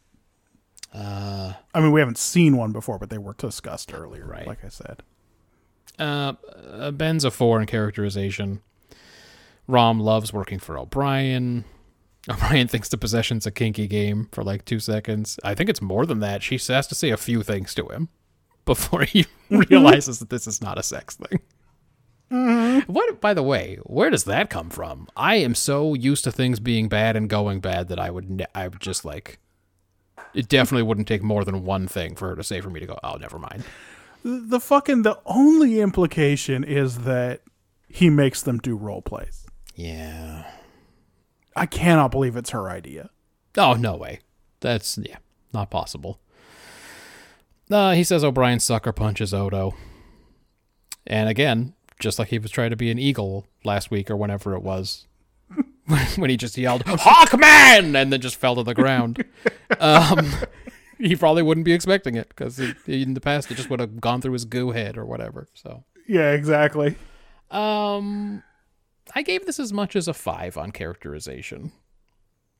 Quark says Rom has a shit Interesting. job, and I think he really just misses his brother, and probably also feels like his way of life is kind of under attack in some way when Rom chooses to do something else for a living. I think that's why he's shitty about it. I assume so, too. Rom is now all about respect and responsibility. He's sure he's gonna have it from his engineering comrades if he works hard enough. He's a real clown who's also the best fucking engineer, we've decided. He's way smarter than O'Brien, and he and Lita have been getting close, and now he's like an expert on the Coast Moran or Coast Moran. What do they call that? The cast out. Exactly. Yeah. O'Brien is so scared of his wife. More scared of her than the creature in charge of her. He just seems mad at the creature, but when he thinks he has to tell his wife about her dead plants, he's a real wiener about it. Trying to get Bashir to do it, trying to get the little girl to do it. Mm-hmm. Also, he's so shitty to his team every day that his grumpy asshole briefing he gives doesn't even faze them. No one says They're dick. like, This is what it's like here. No one, they don't even look at each other and say, that's what happens when you eat corned beef hash every day for breakfast. This is this is true. Bashir's obviously making an excuse when he tells Keiko he left somebody on the operating table to come bring her a plant. But does he think anyone will believe that? Mm-mm. You left somebody on the operating table to bring me a small potted plant. Even in the age of future tech, that would be a shitty thing to do. Yeah. Odo believes in paw wraiths, and now everybody will. Also, Also, for somehow, because it's his detective senses, maybe, he eventually figures out it's O'Brien. Listen, there's a fucking minute here that we don't see where O'Brien rolls back up and says, okay, listen, everybody. My wife was possessed by a paw wraith in the fire caves, and the paw wraith wanted me to kill the prophets. But I turned it around on him. I shot the runabout the paw wraith was in with the chronotons. Uh-huh. And then Cisco's got to go, okay. Paw wraiths. That's right. That's I don't know, man. Apparently I'm the emissary around here, so. maybe. It could be. Yeah, I wonder if there's any way that they can, since she just reads as Keiko, I wonder if there's any way that that can be proven. You know? It does seem like it's going to be difficult. Maybe the runabout was recording all of that. I mean, it seems like... where she said they won't even see it coming, or... And it does seem like Keiko remembers being in there when the other one was in charge, Yeah, so that's she can true. back him up, but still. Let's see. Fucking God. Worf tries to be nice to his new frenemy O'Brien in his Little League scene. Dax has always... He gives up real easy, even after O'Brien says some disturbing shit in that conversation. Like, if you went up to a friend and you were like, hey, I heard your wife broke her leg. Is there anything I can do to help? And the guy's just like, I wish you could. I really wish you could. Wouldn't you be like, holy shit, are you okay? Yeah, the shit's bad over there. There's some bad stuff happening. But yeah, you're right. Worf's just like, well, I tried. Again, Dax has always found anomalies to be very relaxing. Just a crazy thing to say. Everyone believes this explanation. Yep. Cisco is vexed by this sabotage, but also knows a kid needs to call their dad sometimes. And lets O'Brien out of the meeting to talk to him. Go ahead and take it. He's frustrated, you can tell, but again, I don't know what it is. Whenever there's anything having to do with Cisco and kids, he suddenly becomes a better actor. But his frustrated, go ahead and take it. It was so good. 5 for me.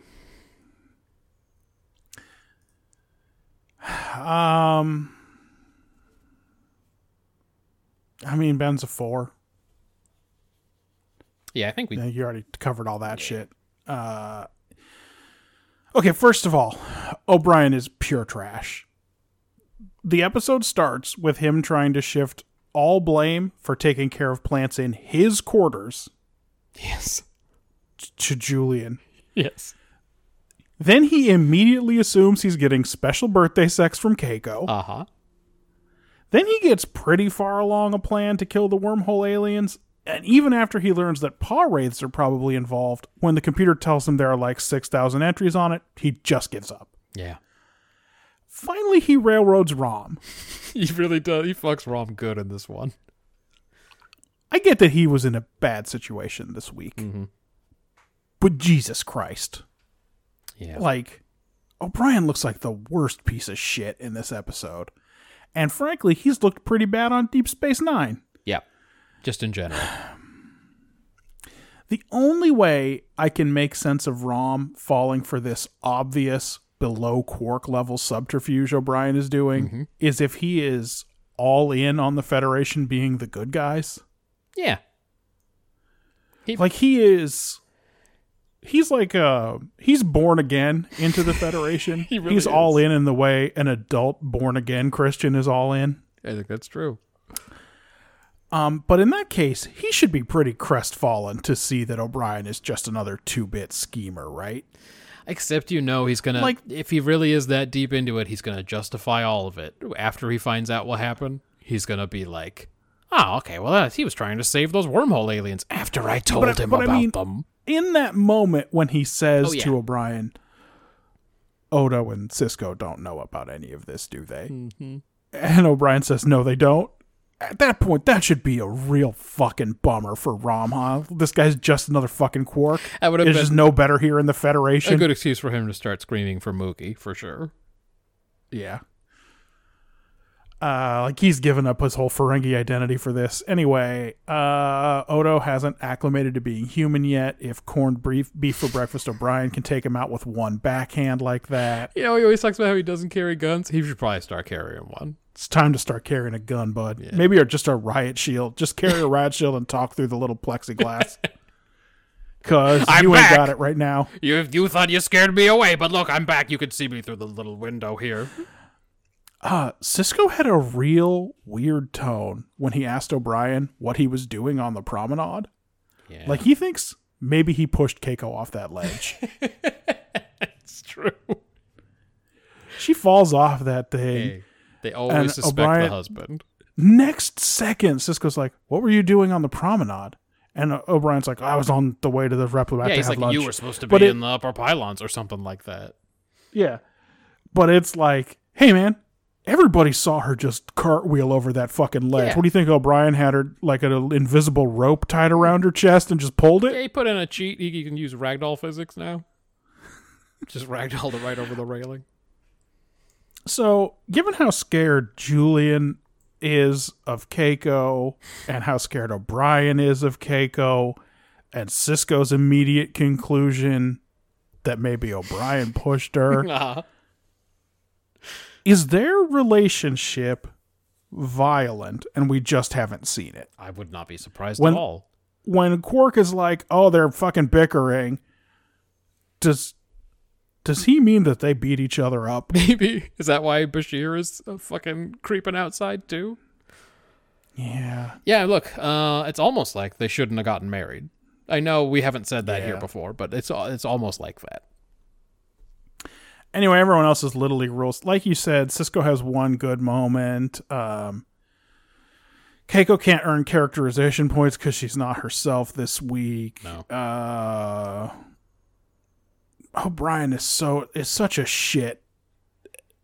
Even aside from the situation, like again, just in the wrapper, he's a shit. Yep. So I can't see higher than a 3. Fair enough. What about world building? No, I did world building. Wait. Oh, Do you want I don't quick know. hitters? Quick hitters. Yeah, I don't know why I said that. That was weird. What about quick Well, hitters? I thought you were referencing the fact that I got confused about who was supposed to do world building. No, we're both just no, exactly on our game. We're both exactly on our game. Fucking burned out all my energy talking about that weird Voyager. What about quick hitters is what I meant. Quick hitter, sure, yeah. Is this what the chief eats for breakfast every day? The dude must be blocked Oh up. yeah, hella gross. Gross, Nasty, nasty. clingy shits. Nasty as hell. And then I said, oh, nasty man, don't show me roleplay stuff. And then I said, never mind, this is worse than roleplay stuff.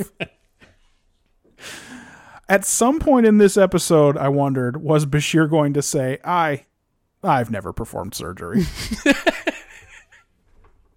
This fucking operating table excuse is getting weaker and weaker. Yeah. Hey, O'Brien's super lucky that the computer's not a narc, but like, if O'Brien's search history ever comes up in court, he's going to be in trouble.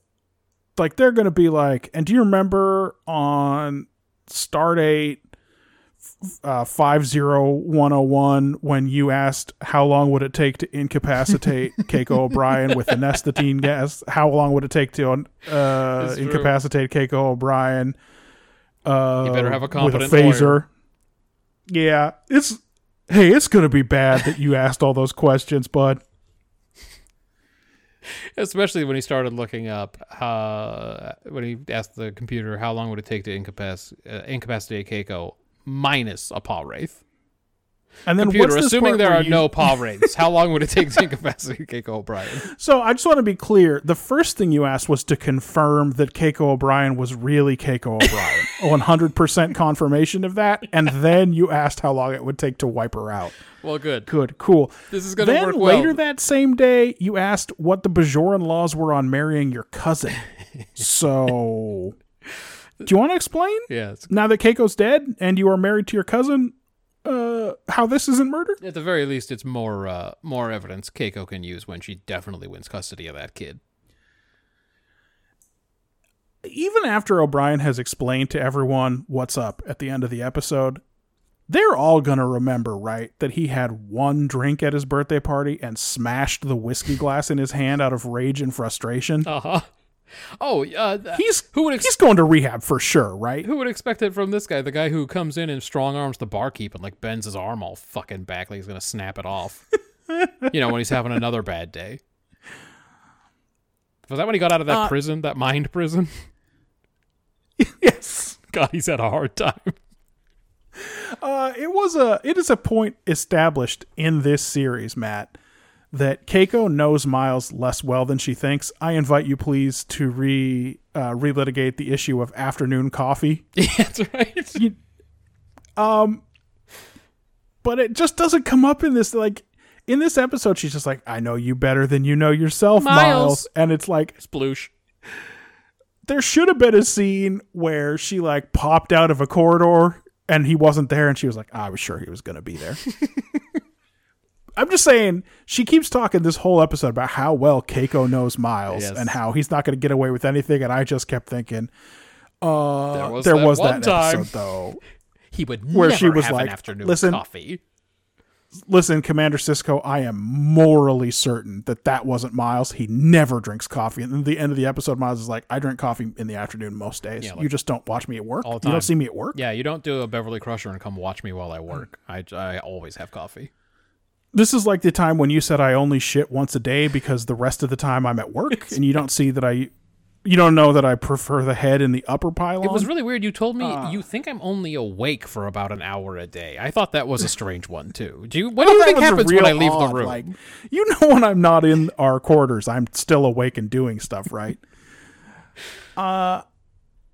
Rom has tried to kill Quark like dickety times. Why does O'Brien think he won't recognize this shady behavior? That's exactly right. It's a crazy plan where he's like, well, I guess I'll need two people because I'm on this clock. And it's like, it immediately goes south. You can't involve a second person in your insane sabotage plan. No. It's just not a good plan. I guess Rom must be down with icing the wormhole aliens as long as his good buddy the Chief thinks it's cool. Because at no point does Chief O'Brien say, don't worry about it, Rom. I'm not going to let them kill the wormhole aliens. He just says to Rom, you're just going to have to keep quiet for a little longer, buddy. Yep. And Rom's like, I know the deal. And Rom's not like, so are you? Are you going to kill him? I don't think we should kill him. I'm probably going to tell Odo about it. I don't think that's right. I'm glad you've got the delivery down. Thank you. The delivery is 90% of Rom. He does do a lot of those where he leads into the line. Best actor, Keiko as a paw wraith. Worst actor, Molly, but since that doesn't count, anyone on the swing shift. Yeah, they weren't good at all. Let's see. Well, Ben just says all the acting was weird in this episode. It's not wrong. It's kind of right. I didn't even take any quick hitters. All the acting's weird in Star Trek. I think that's true. I don't think you'd call it conventional acting most of the time. Rarely to never. Next one. Number 3. Cool. All right, cool. So we only have one more episode to discuss this week. Unfortunately, it is the episode Darmok. So fucking buckle in. This week we watched Darmok. Ben's pick of the week. Hi, this is Ben Town, your remote Star Trek Edition correspondent, with my pick of the week. Pick of the week.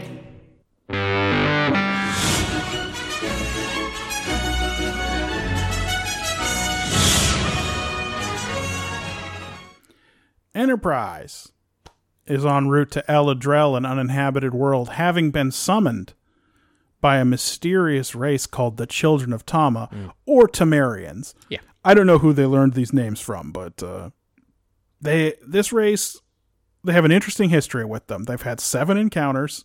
Everything's been cool. Everyone's been real chill. Can't talk to them at all. Right. Other captains are writing hella racist stuff in there, like these guys are incomprehensible and they smell bad, or whatever.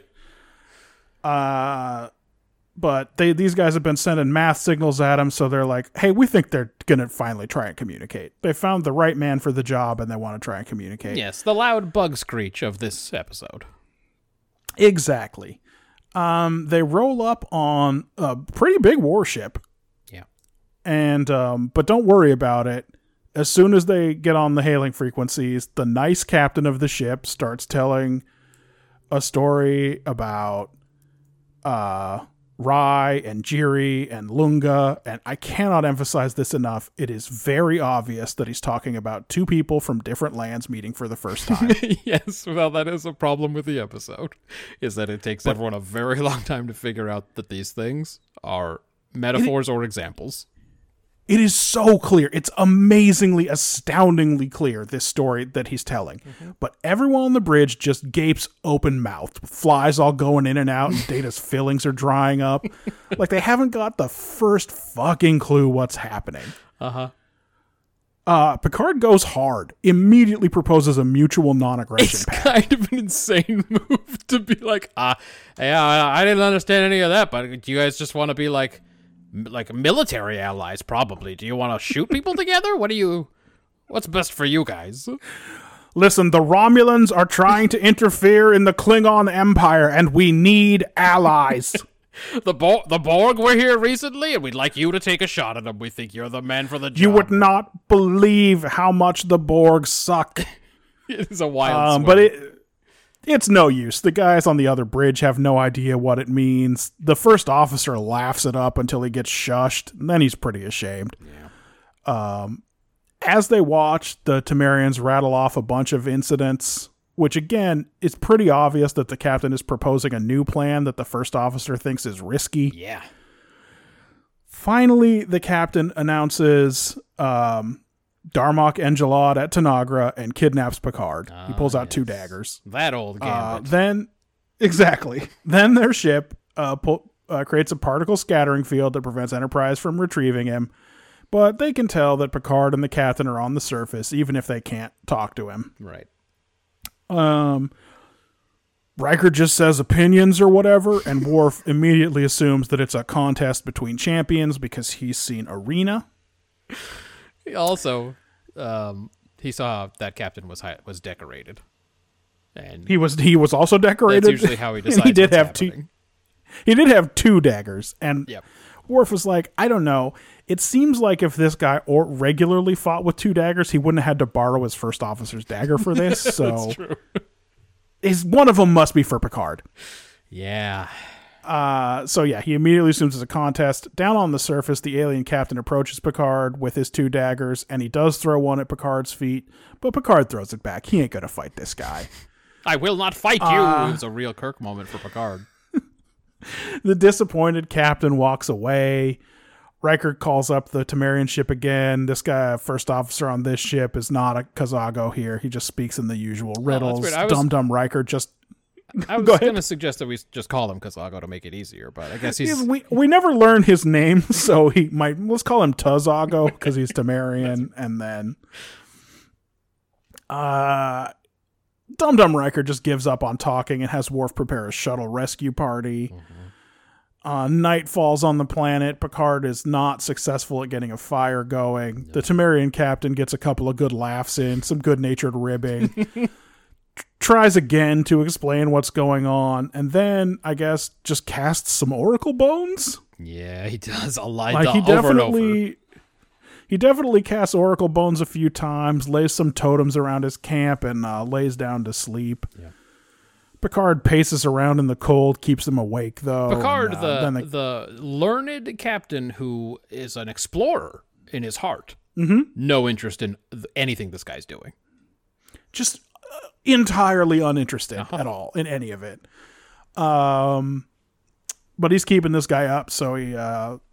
throws him a firebrand and keeps saying Temba over and over again. And Picard fucking finally tries to figure out what it means. And maybe he sort of does, although the way he shouts "thank you" like this guy's deaf is not a great sign. Bro, it's dark. Think how many hours they've been there. And this is his first attempt to do anything. Ugh. Yep. But at least Picard doesn't freeze to death. Worf's shuttle mission catches a plasma bolt from the Temerians, but it's like exactly enough to force him to return. Mm-hmm. Oh, this guy Jordy knows. thinks He maybe hated this idea, but he knows the game plan. This Tezago. Uh-huh. Yeah, he knows what's up. Exactly. They're doing a standard Darmok and Jalad at Tanagra, even though it's never worked. Yes, that's right. 0 times has it gone away with either side knowing what was happening. This guy is immediately like whoever his sails unfurled, which I'm pretty sure is him saying, let's just get out of here. Yep. But yeah. So yeah, he's right. He knows the game plan for sure. Worf wants to... so Geordi thinks he can punch a hole in the scattering field if Picard can hold out on the surface for at least a day. Worf wants to start a shooting war because he's frustrated. Yeah, obviously. Like, he literally says at least it would end this stalemate, which is not a good reason. It's a dangerous person to have at the weapons console, for sure. But Troy and Riker are becoming less convinced that the Temerian intent is hostile. And so Riker finally, and as you said before, hours have passed. Yeah. Many hours. Finally gives the order to try and figure out the language and puts Troy and Data on the job. There's no one more qualified on this ship than the Dream Team. Dynamic duo, right back at it. He has heard good things about what they were doing when he was on the Hathaway. He has heard good things about how they solved that one moon circles problem while he was taking a nap. That time that Data stopped the Borg and Troy was in the room. That's right. That was pretty good. It's the Dream Team. You're going to want these guys working on it together. Yep. Picard wakes up and finds the Temerian captain missing, has a cheeky look at all the little ornaments and the clipboard that this guy has at the campsite. Mm-hmm. This guy's got real neat, precise handwriting, but it's a weird visual language. There's no way. And meanwhile on the ship, Troy and Data work out that Darmok and Tanagra are references to the mythology of Chantil 3. Yeah. And they seem to have a eureka moment. That's right. Yeah, I think they But fucking solved it. Don't get excited. On the planet, the Temerian captain returns, and he is agitated about something, and he tries to give Picard a knife again. And Picard is about to refuse the knife, but he hears some snarling coming from behind the captain. Yeah. And up on the ship, Worf detects a possible life form approaching, and they assume attacking Picard.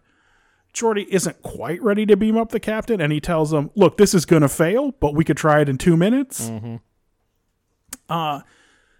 This is the fucking moment when Picard finally starts to understand that it's all metaphors. Yep.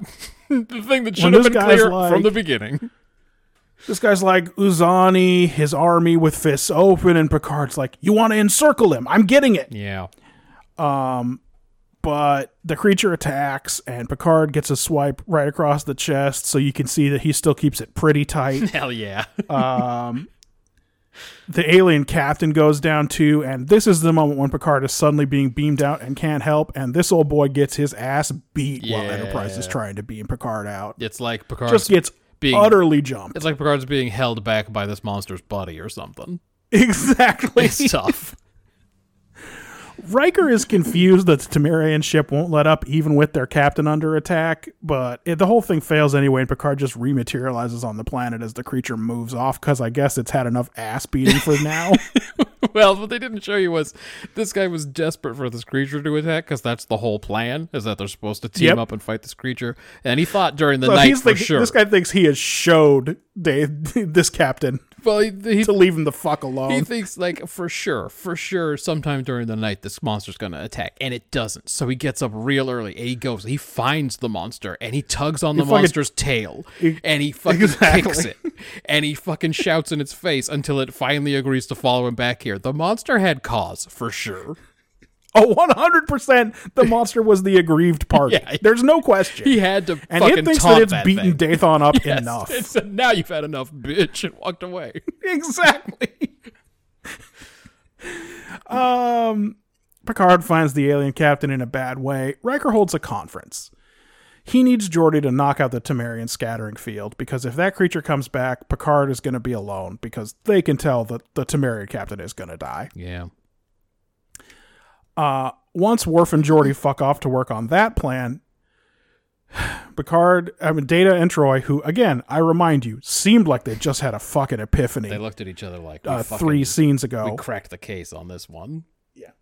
Yeah, well, they have some bad news to break to Riker.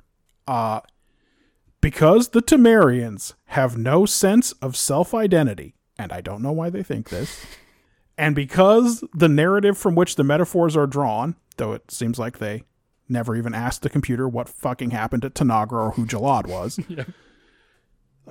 are not part of their cultural understanding. It's just impossible. It'll never happen. Can't talk to him ever. Don't worry about it. Can't be done. Yep. Meanwhile, Picard is watching over the dying captain, and he finally asks him to explain who the fuck Darmok is. Mm-hmm. And with the help of some tan bark and a park bench, the captain gives him some outlines of the story. The two arrive separately at Tanagra, fight a beast, and leave together. Yeah. This scenario the Temerian captain is trying to recreate. Then this guy who's coughing blood into a handkerchief and everything, just like you would do in a movie, asks Picard to tell him a story, and Picard tells him the story of Gilgamesh. Yeah, but he doesn't tell it in metaphor. He just tells him the plot. Yeah. The idiot. Yeah. Exactly. And this guy humors him, and he laughs about it. He says, Gilgamesh. That sounds stupid. Enkidu. Anyway, this guy has a great sense of timing because he dies exactly at the end of the story. Yeah, he does. Enterprise is preparing to fire on the Temerian ship when they detect that the captain has died and that the creature is returning. So Riker says, all right, we're doing it, and fires on the Temerian ship, which disables the field long enough to beam Picard back. Picard immediately runs for the bridge as the Temerians start firing back on Enterprise, and it's a fucking good thing because this ship whips Enterprise's ass. Yep, for sure. With a mean schizophrenia voice would. Like, that's how hard. Yeah, they disable the engines. It's curtains for old Enterprise. But luckily, Picard reaches the bridge and hails them, and he strings together a few metaphors to explain what happened. But he acts like he's fluent. He does act like he's fluent. He offers up the captain's notebook, and he learns that the captain's name was Dathon, and he gets to keep the knife. Later, Riker goes to talk to Picard, who is a little bit in love with Captain Dathon, just like me. And then he does the little prayer gesture he saw Dathon do as he looks out of his Borg window. The end. Yeah. It has all of the good and bad of TNG, doesn't it? Yeah, Matt, what's this big one about? What's this meaty boy about? I went pretty basic with mutual trust will get you further than mutual suspicion. Picard talks about patience and imagination, but only shows paranoia in the beginning. And that ends up getting Dathon killed. I'm that in the transporter. Whoopsie. They roll up on these guys with the understanding that they've never been able to communicate them with before, and then just fucking gape at them Picard while they talk. Has the line, a little bit of patience and imagination, and then he walks out onto the bridge and, like you said, just looks at him like, what the fuck are these guys fucking saying? Anyway, you guys want to be best friends? It's like he didn't show either patience or imagination. No. It's so wild. Once he starts to trust the guy, he figures the whole thing out. It's Gene's Star Trek, right? Like, yeah, you just like go into it with a good fucking attitude, bro. Like, try to make it work, and you'll make it work. It's just a 6 for me, but very Gene. Fucking change your latitude. That's right. Ben had it as an 8. He said, intention and commitment to understanding can help bridge communication gaps. Trek as it gets. So. And then he says, alt take, Navajo was hard for the Axis to figure out, wasn't it? I don't know if that's what this episode was doing, but sure. Do you know, it's like, it's not crazy to think of a version of this where there's a Romulan captain rolls up also, and only Picard manages to... Yes. To do the thing. I mean, we've seen that before with the Iconians, but like... And with Danger Gom, too. And with Gom too. Yeah. Like, it would really be the Romulans. They probably would have been tempted to do Tomalak, though, and I'm not sure it would have been a good look for our boy. Yeah, and they would have. Those guys would have fired their disruptors instead of having Riker do his. You know, the thing he does where he says, "Give me double phasers, though. I want the phasers to be like 10. I want 10 phasers, all to shoot from one point, though. Can you move all the phasers to the same point of the ship? Set phasers to more phasers. More phasers. Replicate 50 more phasers and use those. Yeah, here it is. Understanding one another is one of life's greatest challenges, but the alternative is anger and loneliness. There you go. This is a very Star Trek episode. Picard and Dathon both want to understand each other so badly to work through their differences, and no one holds a grudge even when things go bad. Everyone's committed to this mission of peace and understanding, but the take is highly metaphorical because we can't be contriving situations to make ourselves understood all the time. So, it's a 6 from me. Yeah. In terms of execution, Ben is a 6. He says our boys all seem pretty stupid in this one, but the effect is to have a good episode. Right at the top, Wrecker says educated guesses, but they don't know anything. Among the 1,000 scientists and shit, they don't have one linguist like Hoshi. He says. I guess was rare. Yeah. And also, he's also says somehow the thought of using gestures doesn't occur to anyone. Nope. Well, Worf had never Picard heard of has it. already figured out. You remember when Worf Exactly. first discovers the idea of silent communication, and his whole existence is opened up before him. Yeah, and boy, that is true. He does think this Reva shit is going to be a whole new level, huh? Yep. He says Picard already figured out Temba his arms wide, but was plot stupid with the offered knife when that monster starts roaring. Yeah. But he does have a hot take here. He says that Dathon is probably a good dude, but it occurs to him that he was after glory, and he wants to get Picard and Dathon and Eladrel like into the lexicon. Oh hell yeah, he does. Dathon is a real cowboy for sure. Yes, he is. Like, he takes a huge risk. So far, we've had nothing but peaceful relations, even though we can't talk to these guys. But what if we steal their captain? Yep. Yeah, definite cowboy. And I will start my talk on execution sort of in the same vein here, which is it's unsatisfying how slow they make everyone think this week, just so they can get through all of the drama of this episode in the 42 minutes. And it's also unsatisfying how super impatient everyone is. Yeah. Again, There's no clock. When you consider what he says in the teaser, Picard says with his mouth that what it's going to take is patience and imagination. And I don't know why they had him say those things. It's not just our guys that are impatient. Nope. Dathon says 2 sentences and then goes straight to abduction. Troy and Data don't even make an attempt to find out the rest of the metaphors. What if they were all from Chantil 3? Yeah. And then you can work it all out, right? Yep.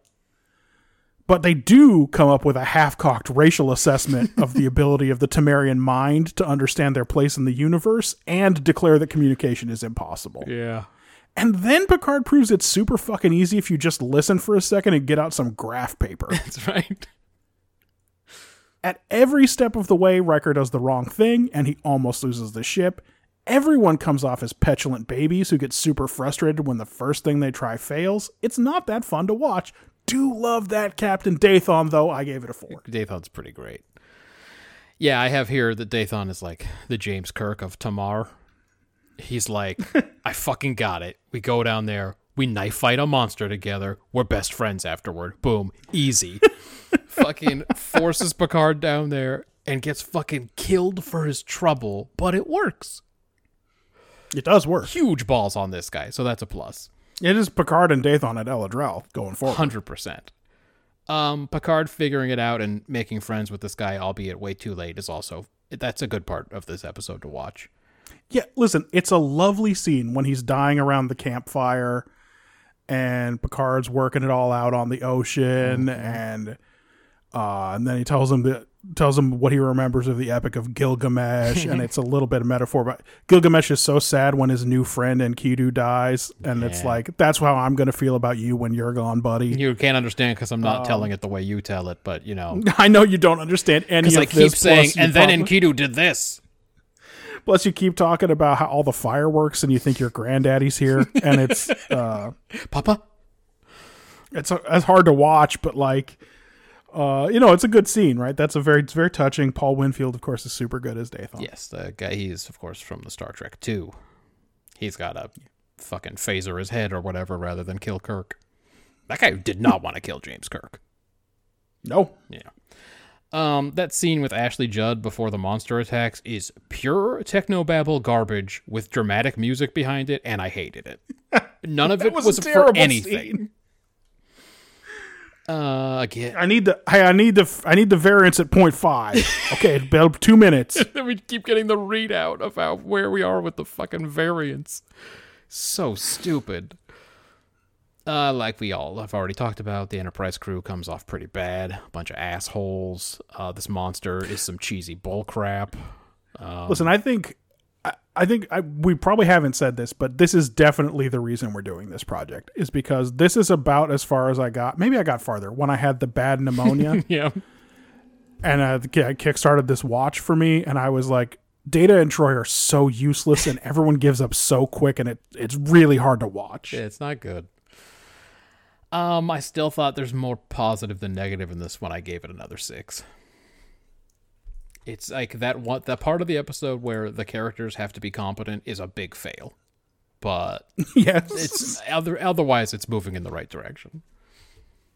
World building. What did you think they did some world building? Ben gave it a big ol' score, gave it a 6.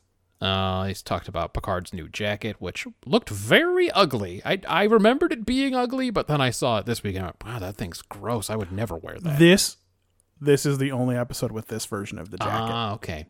The leather shoulders disappear and become the same suede material, just in a dark gray after this. Okay, so that'll probably look better. It looked very ugly. He talks about the language structure of the aliens. Tamarian captain casts his uniform pins like we talked about before.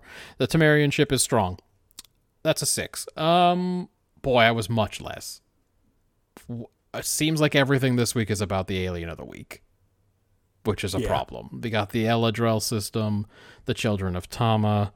Nobody's ever been able to communicate with them because they speak in metaphors, but also they're not jerks. They're just like... Yeah, they seem like... And by the way, thank God, because these guys can wipe out a Galaxy-class ship. Yeah, probably their lack of ability to communicate with other people good has made them focus on getting their shit right. I also said I hated Picard's jacket. Data says he's encountered over 1,000 different species.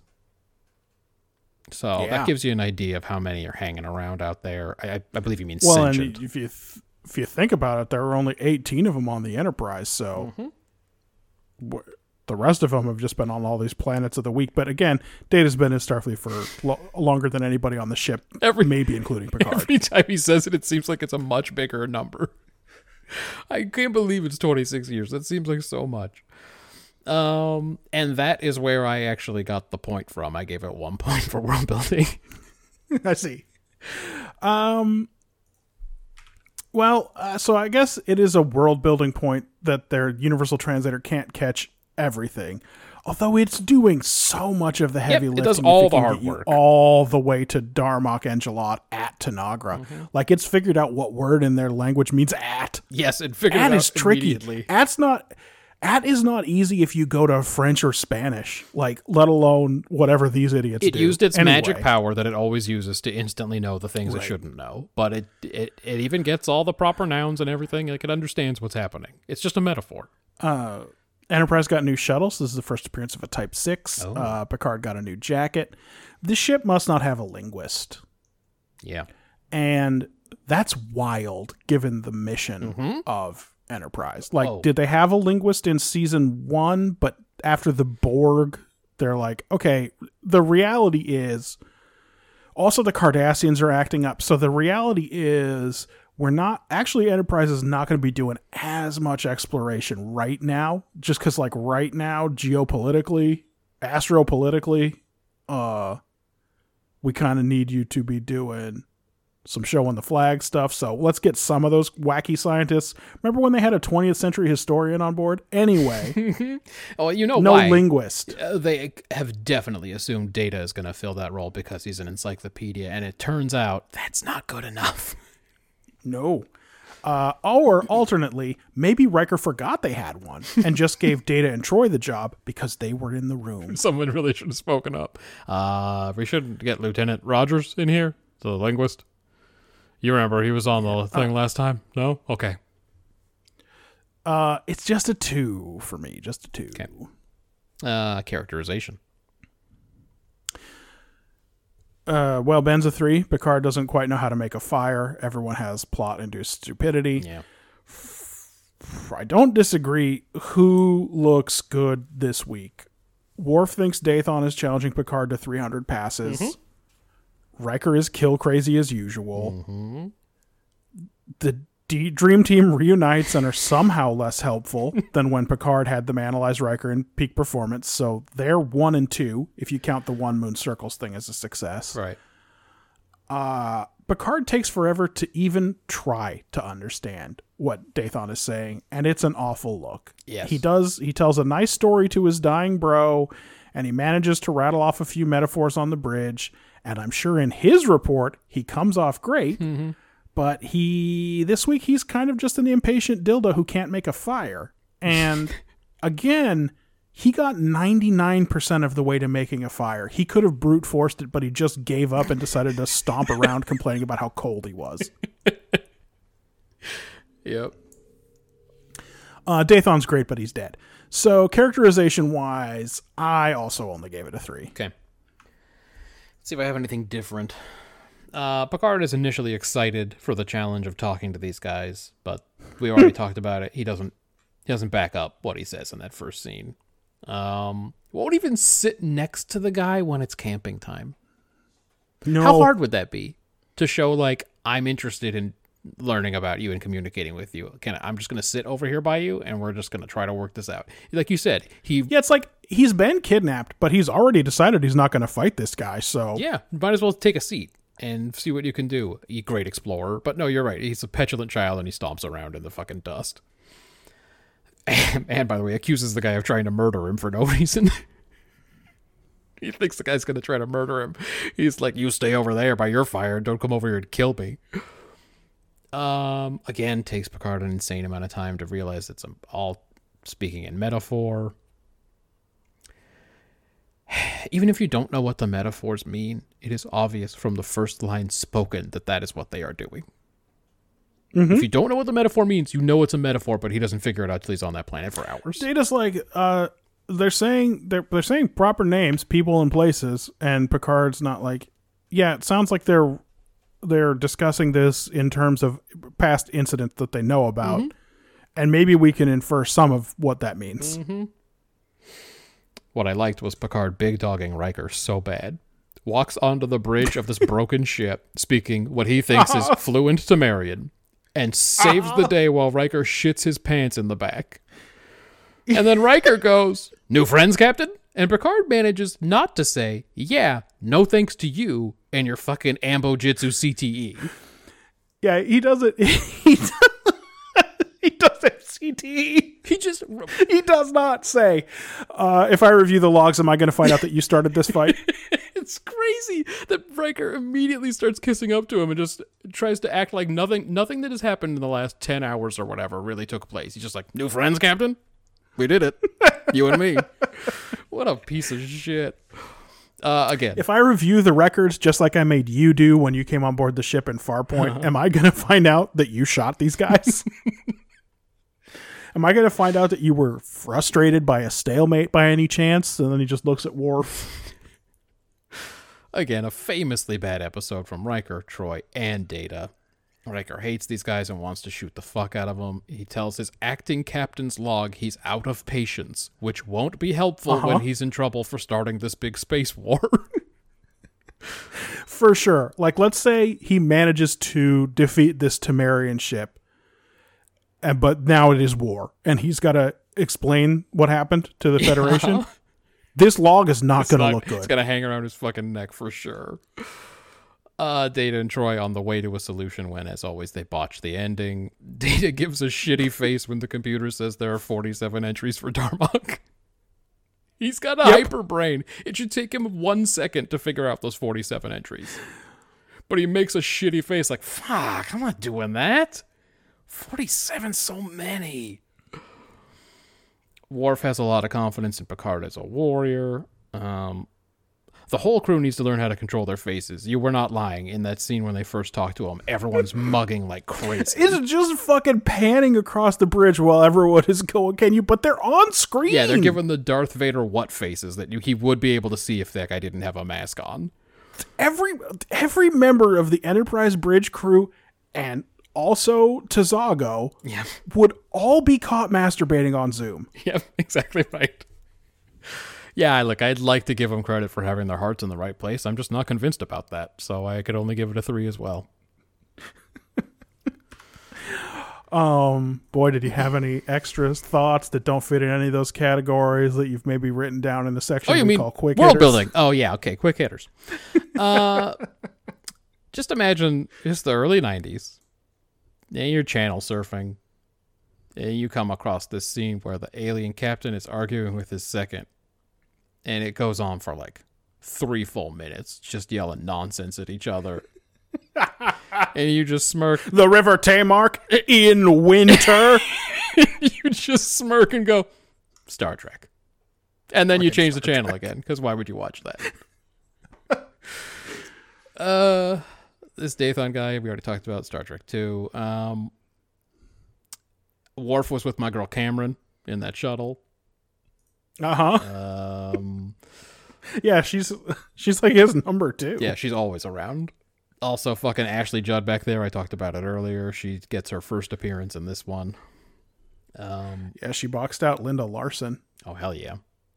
It was going to be Linda Larson in that scene with Geordi, but then they were like, hey, Ashley Judd's available. I like to think of it as she market corrected Linda Larson. That too. We were like, hey, that Linda Larson, we might make her a character. And then Ashley Judd showed up and they're like, who the fuck? Get that bitch out of here. It's all Ashley Judd from here on out. You know, Linda Larson could have been a big movie star, but that's how it goes. Not now. This guy has used the Tanagra Gambit before, and like you said, it has never worked. But you can you can tell the guy is so disheartened when this guy immediately goes to Darmok Enchilada Tanagra. That's what I was gonna say. He really argues a lot about you it. Can tell because his first officer fucking hates this plan. This guy is a real Damon Bach, frankly. Oh yeah. Picard sets himself up as Gilgamesh in this story, and Dathan is the wild man from the forest. What a surprise. That's a good look. What a fucking shock on that one. Ben had some quick hitters. He said, fighting the invisible monster made me think of nearly every arcade video game from the 90s. You know, you can only hurt the boss if you hit him while his back is turned. And he thought it looked like Triceratons from Teenage Mutant Ninja Turtles. I didn't remember. And he includes a picture, and he ain't wrong. It was a very cheesy bad alien, for sure. Oh, man. What about you? My first thought is that anybody born after 2000 must think Picard is the dumbest hick in the galaxy because the Temerians speak precisely in memes. Yes, right, exactly right. It is meme speech. Like anyone with a passing familiarity with memes immediately knew they knew better than I know now what those two guys were talking. Oh yeah, to each other well about. when he goes, two Spider-Men point at each other. And at home, you're like, I get it. I know what he's saying. He's saying they're stupid and the Enterprise crew's stupid. I got it. Hey, did Dathan's boss time box this project? Like, okay, you can try and make first contact, but I don't want to spend more than 3 days on this thing because otherwise he's awfully quick to resort to Tanagra. I think he probably would have given it more time, but he saw the looks on all the faces of our boys on the Enterprise and went, "No, this ain't gonna." I mean, it would have been real discouraging. This ain't going anywhere. This is like whoever was at the con now that Wesley's not there anymore. Audibly said, What the fuck? I think It was not a good look. he and Tazago had a talk on the way over, and they were like, well, okay, we agree. We're definitely not doing the Tanagra, right? Like we're not doing Yeah, that. and then- Not today. And then they saw that, and he just went, so I guess we're doing Tanagra, huh? Yeah. It must be real hard to be the XO on that ship. Like, all your ideas get T-marked because this guy is so sure he knows what's best. Dude, take that shit to the river, bitch. Yeah, anyway, maybe he'll get to be the captain now. Well, maybe. Robin Leffler for when Linda Larson just won't do. If you presume that the other preserver races we've met also can't communicate with these guys, then the Temerians really are alone on the ocean, huh? Oh, hell yeah. That's why they got those sweet ships. Yeah, that's why they got those sweet ships, and it's why Dathon was willing to risk it all like this, because they fucking... The ships are neat, but it's like, they can't talk to nobody. Yeah. They gotta do something. Yep. And these guys didn't shoot at him the first 7 times, so... That's right. It did take a while, but they got there in the end. Well, here's the story with Picard's jacket. Okay. Patrick Stewart thought that Picard should stand out visually from the rest of the crew. He wanted Picard to have a special jacket so that when everyone looked at Picard, they would say, he's special. Picard, the captain, the character, may be less of an asshole than Kirk, but it seems like the actors that played them had some of the same concerns. Well, everything we read in that ambush book definitely said some shit about old Pat Stew. So as soon as I fucking read that, I wasn't, and I found out it wasn't like, Gene was in the Navy and he was like, captains of ships sometimes are informal with their uniforms or whatever, or like, that's his special wardroom jacket or whatever like that. Instead, it was like Patrick Stewart wanted to look different and better than everyone else. I was like, oh, fuck. What an asshole for sure. Best actor Dathon, worst actor Dathon's boy, unnamed. But I wrote here, let's call him Moral, but we have already come up with a better name for him, Tazago. So let me just change that in my notes so that when we turn this into a book later, That's right. Tazago. There you go. Yeah, Fucking did it. we did it, and the numbers are in.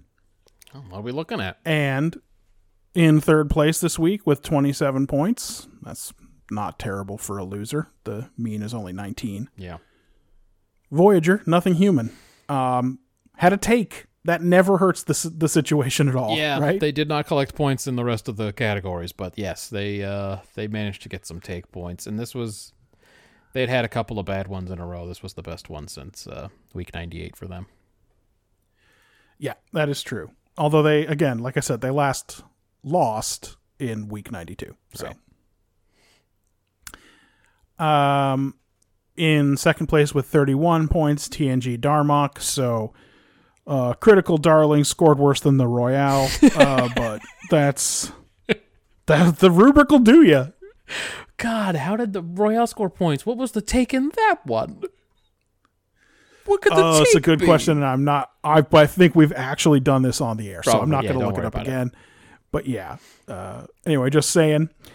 And the winner this week with 36 points, which is 4 less than the mean for winners, so not that great. This is a tight week between winners and losers. DS9, The Assignment. That's DS9's 33rd win. Not bad. Keeping in the race.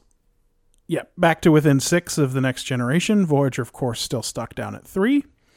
We had the episodes in the same order this week, so we were in agreement. Yeah, that is true. We were, the farthest apart we were was on The Assignment, where you were 2 points. You gave it 2 points higher than me. Yeah. Now back to the pattern, though, of you giving more points this week for every single one we watched. And I was talked down a few different times. I talked myself down at least once, too, so don't worry about it. Oh, man. Next time we convene to talk about Star Trek, it will be week 102. Here are the episodes in week 102. Ensign Rowe. That's a big one. Did you love Michelle Forbes' one scene in Half a Life about 5 weeks ago? Well, I don't know. She came in and tore the entire set down on the way out. She's like, you guys can't even do the show anymore. I'm leaving. Well, now she gets to be Ensign Rowe. Yeah, I'm into it. I think it'll be interesting to see what we have to say about Riker. Well, I mean, do we ever We've have already anything seen good him to say? with regard to Tam Elbrun, but let's see what we have to think about him after Ensign Rowe. Deep Space Nine, Trials and Tribulations. Can't say I'm looking forward to that. Can't say I'm looking forward to Hey, them Matt, do you think it'll score a point? writing into the Worf's mouth a line that damages the show drastically. It's going to be real bad for world building, at least, I have to imagine. God. Voyager, and this is one you're going to have to describe 30 days. Listen, I don't know. Like, let's just do an every other. This is how it's going to be. You get to describe the near episodes 30 days, Yep. Latent Image, and Gravity. Do those grip you? No, and I don't remember from the titles what they could possibly be about. Well, does it comfort you to know that I get to describe Counterpoint, Bride of Chaotica, and Bliss? I mean, it makes me a little bit happy you're doing Bride of Chaotica. I'm a little bit glad about that. Hey, man, in 30 days, Tom Paris is demoted to ensign, so Oh, fantastic. there we go. All right, well, yeah, so next time will be a mailbag. Send us your mails for the bag. That's at BrotherDate on the Twitter machine. You can send us some email. brothers@brotherdate.com. You can find us at brotherdate.com, all the episodes, and most of the tournaments and brackets and things. And catch us on all the podcatchers in every country, on every planet, even Tama. Assuming that that's where the children of Tam are from. That's what I was assuming. and that Tama's not a person. Oh, yeah, because what if it's like Tamaria? Well, I was going to say the name of the planet. Was it Chantil 3? Is that where all the businesses? Chantil 3 is where all those things are Even from. there, you could get the podcast. And that's it. Thank you this week to our new listeners from France. Hell yeah. And Cambodia. Au revoir in both cases, I guess. And the Netherlands. Wow. Damn. Got that international flavor. I feel like we might have already had Cambodia. Janeway would hate that. She hates all the things ethnic. All right, everybody. As you believe, so shall you do. So shall you do. As you believe, so shall you do. So shall you do. And she says, yeah, I don't care. Use 10 holograms of Krell Moset. Who gives a shit? You have one treat her and have the other 9 kill Tabor's family again in hologram form. I don't care. Please subscribe.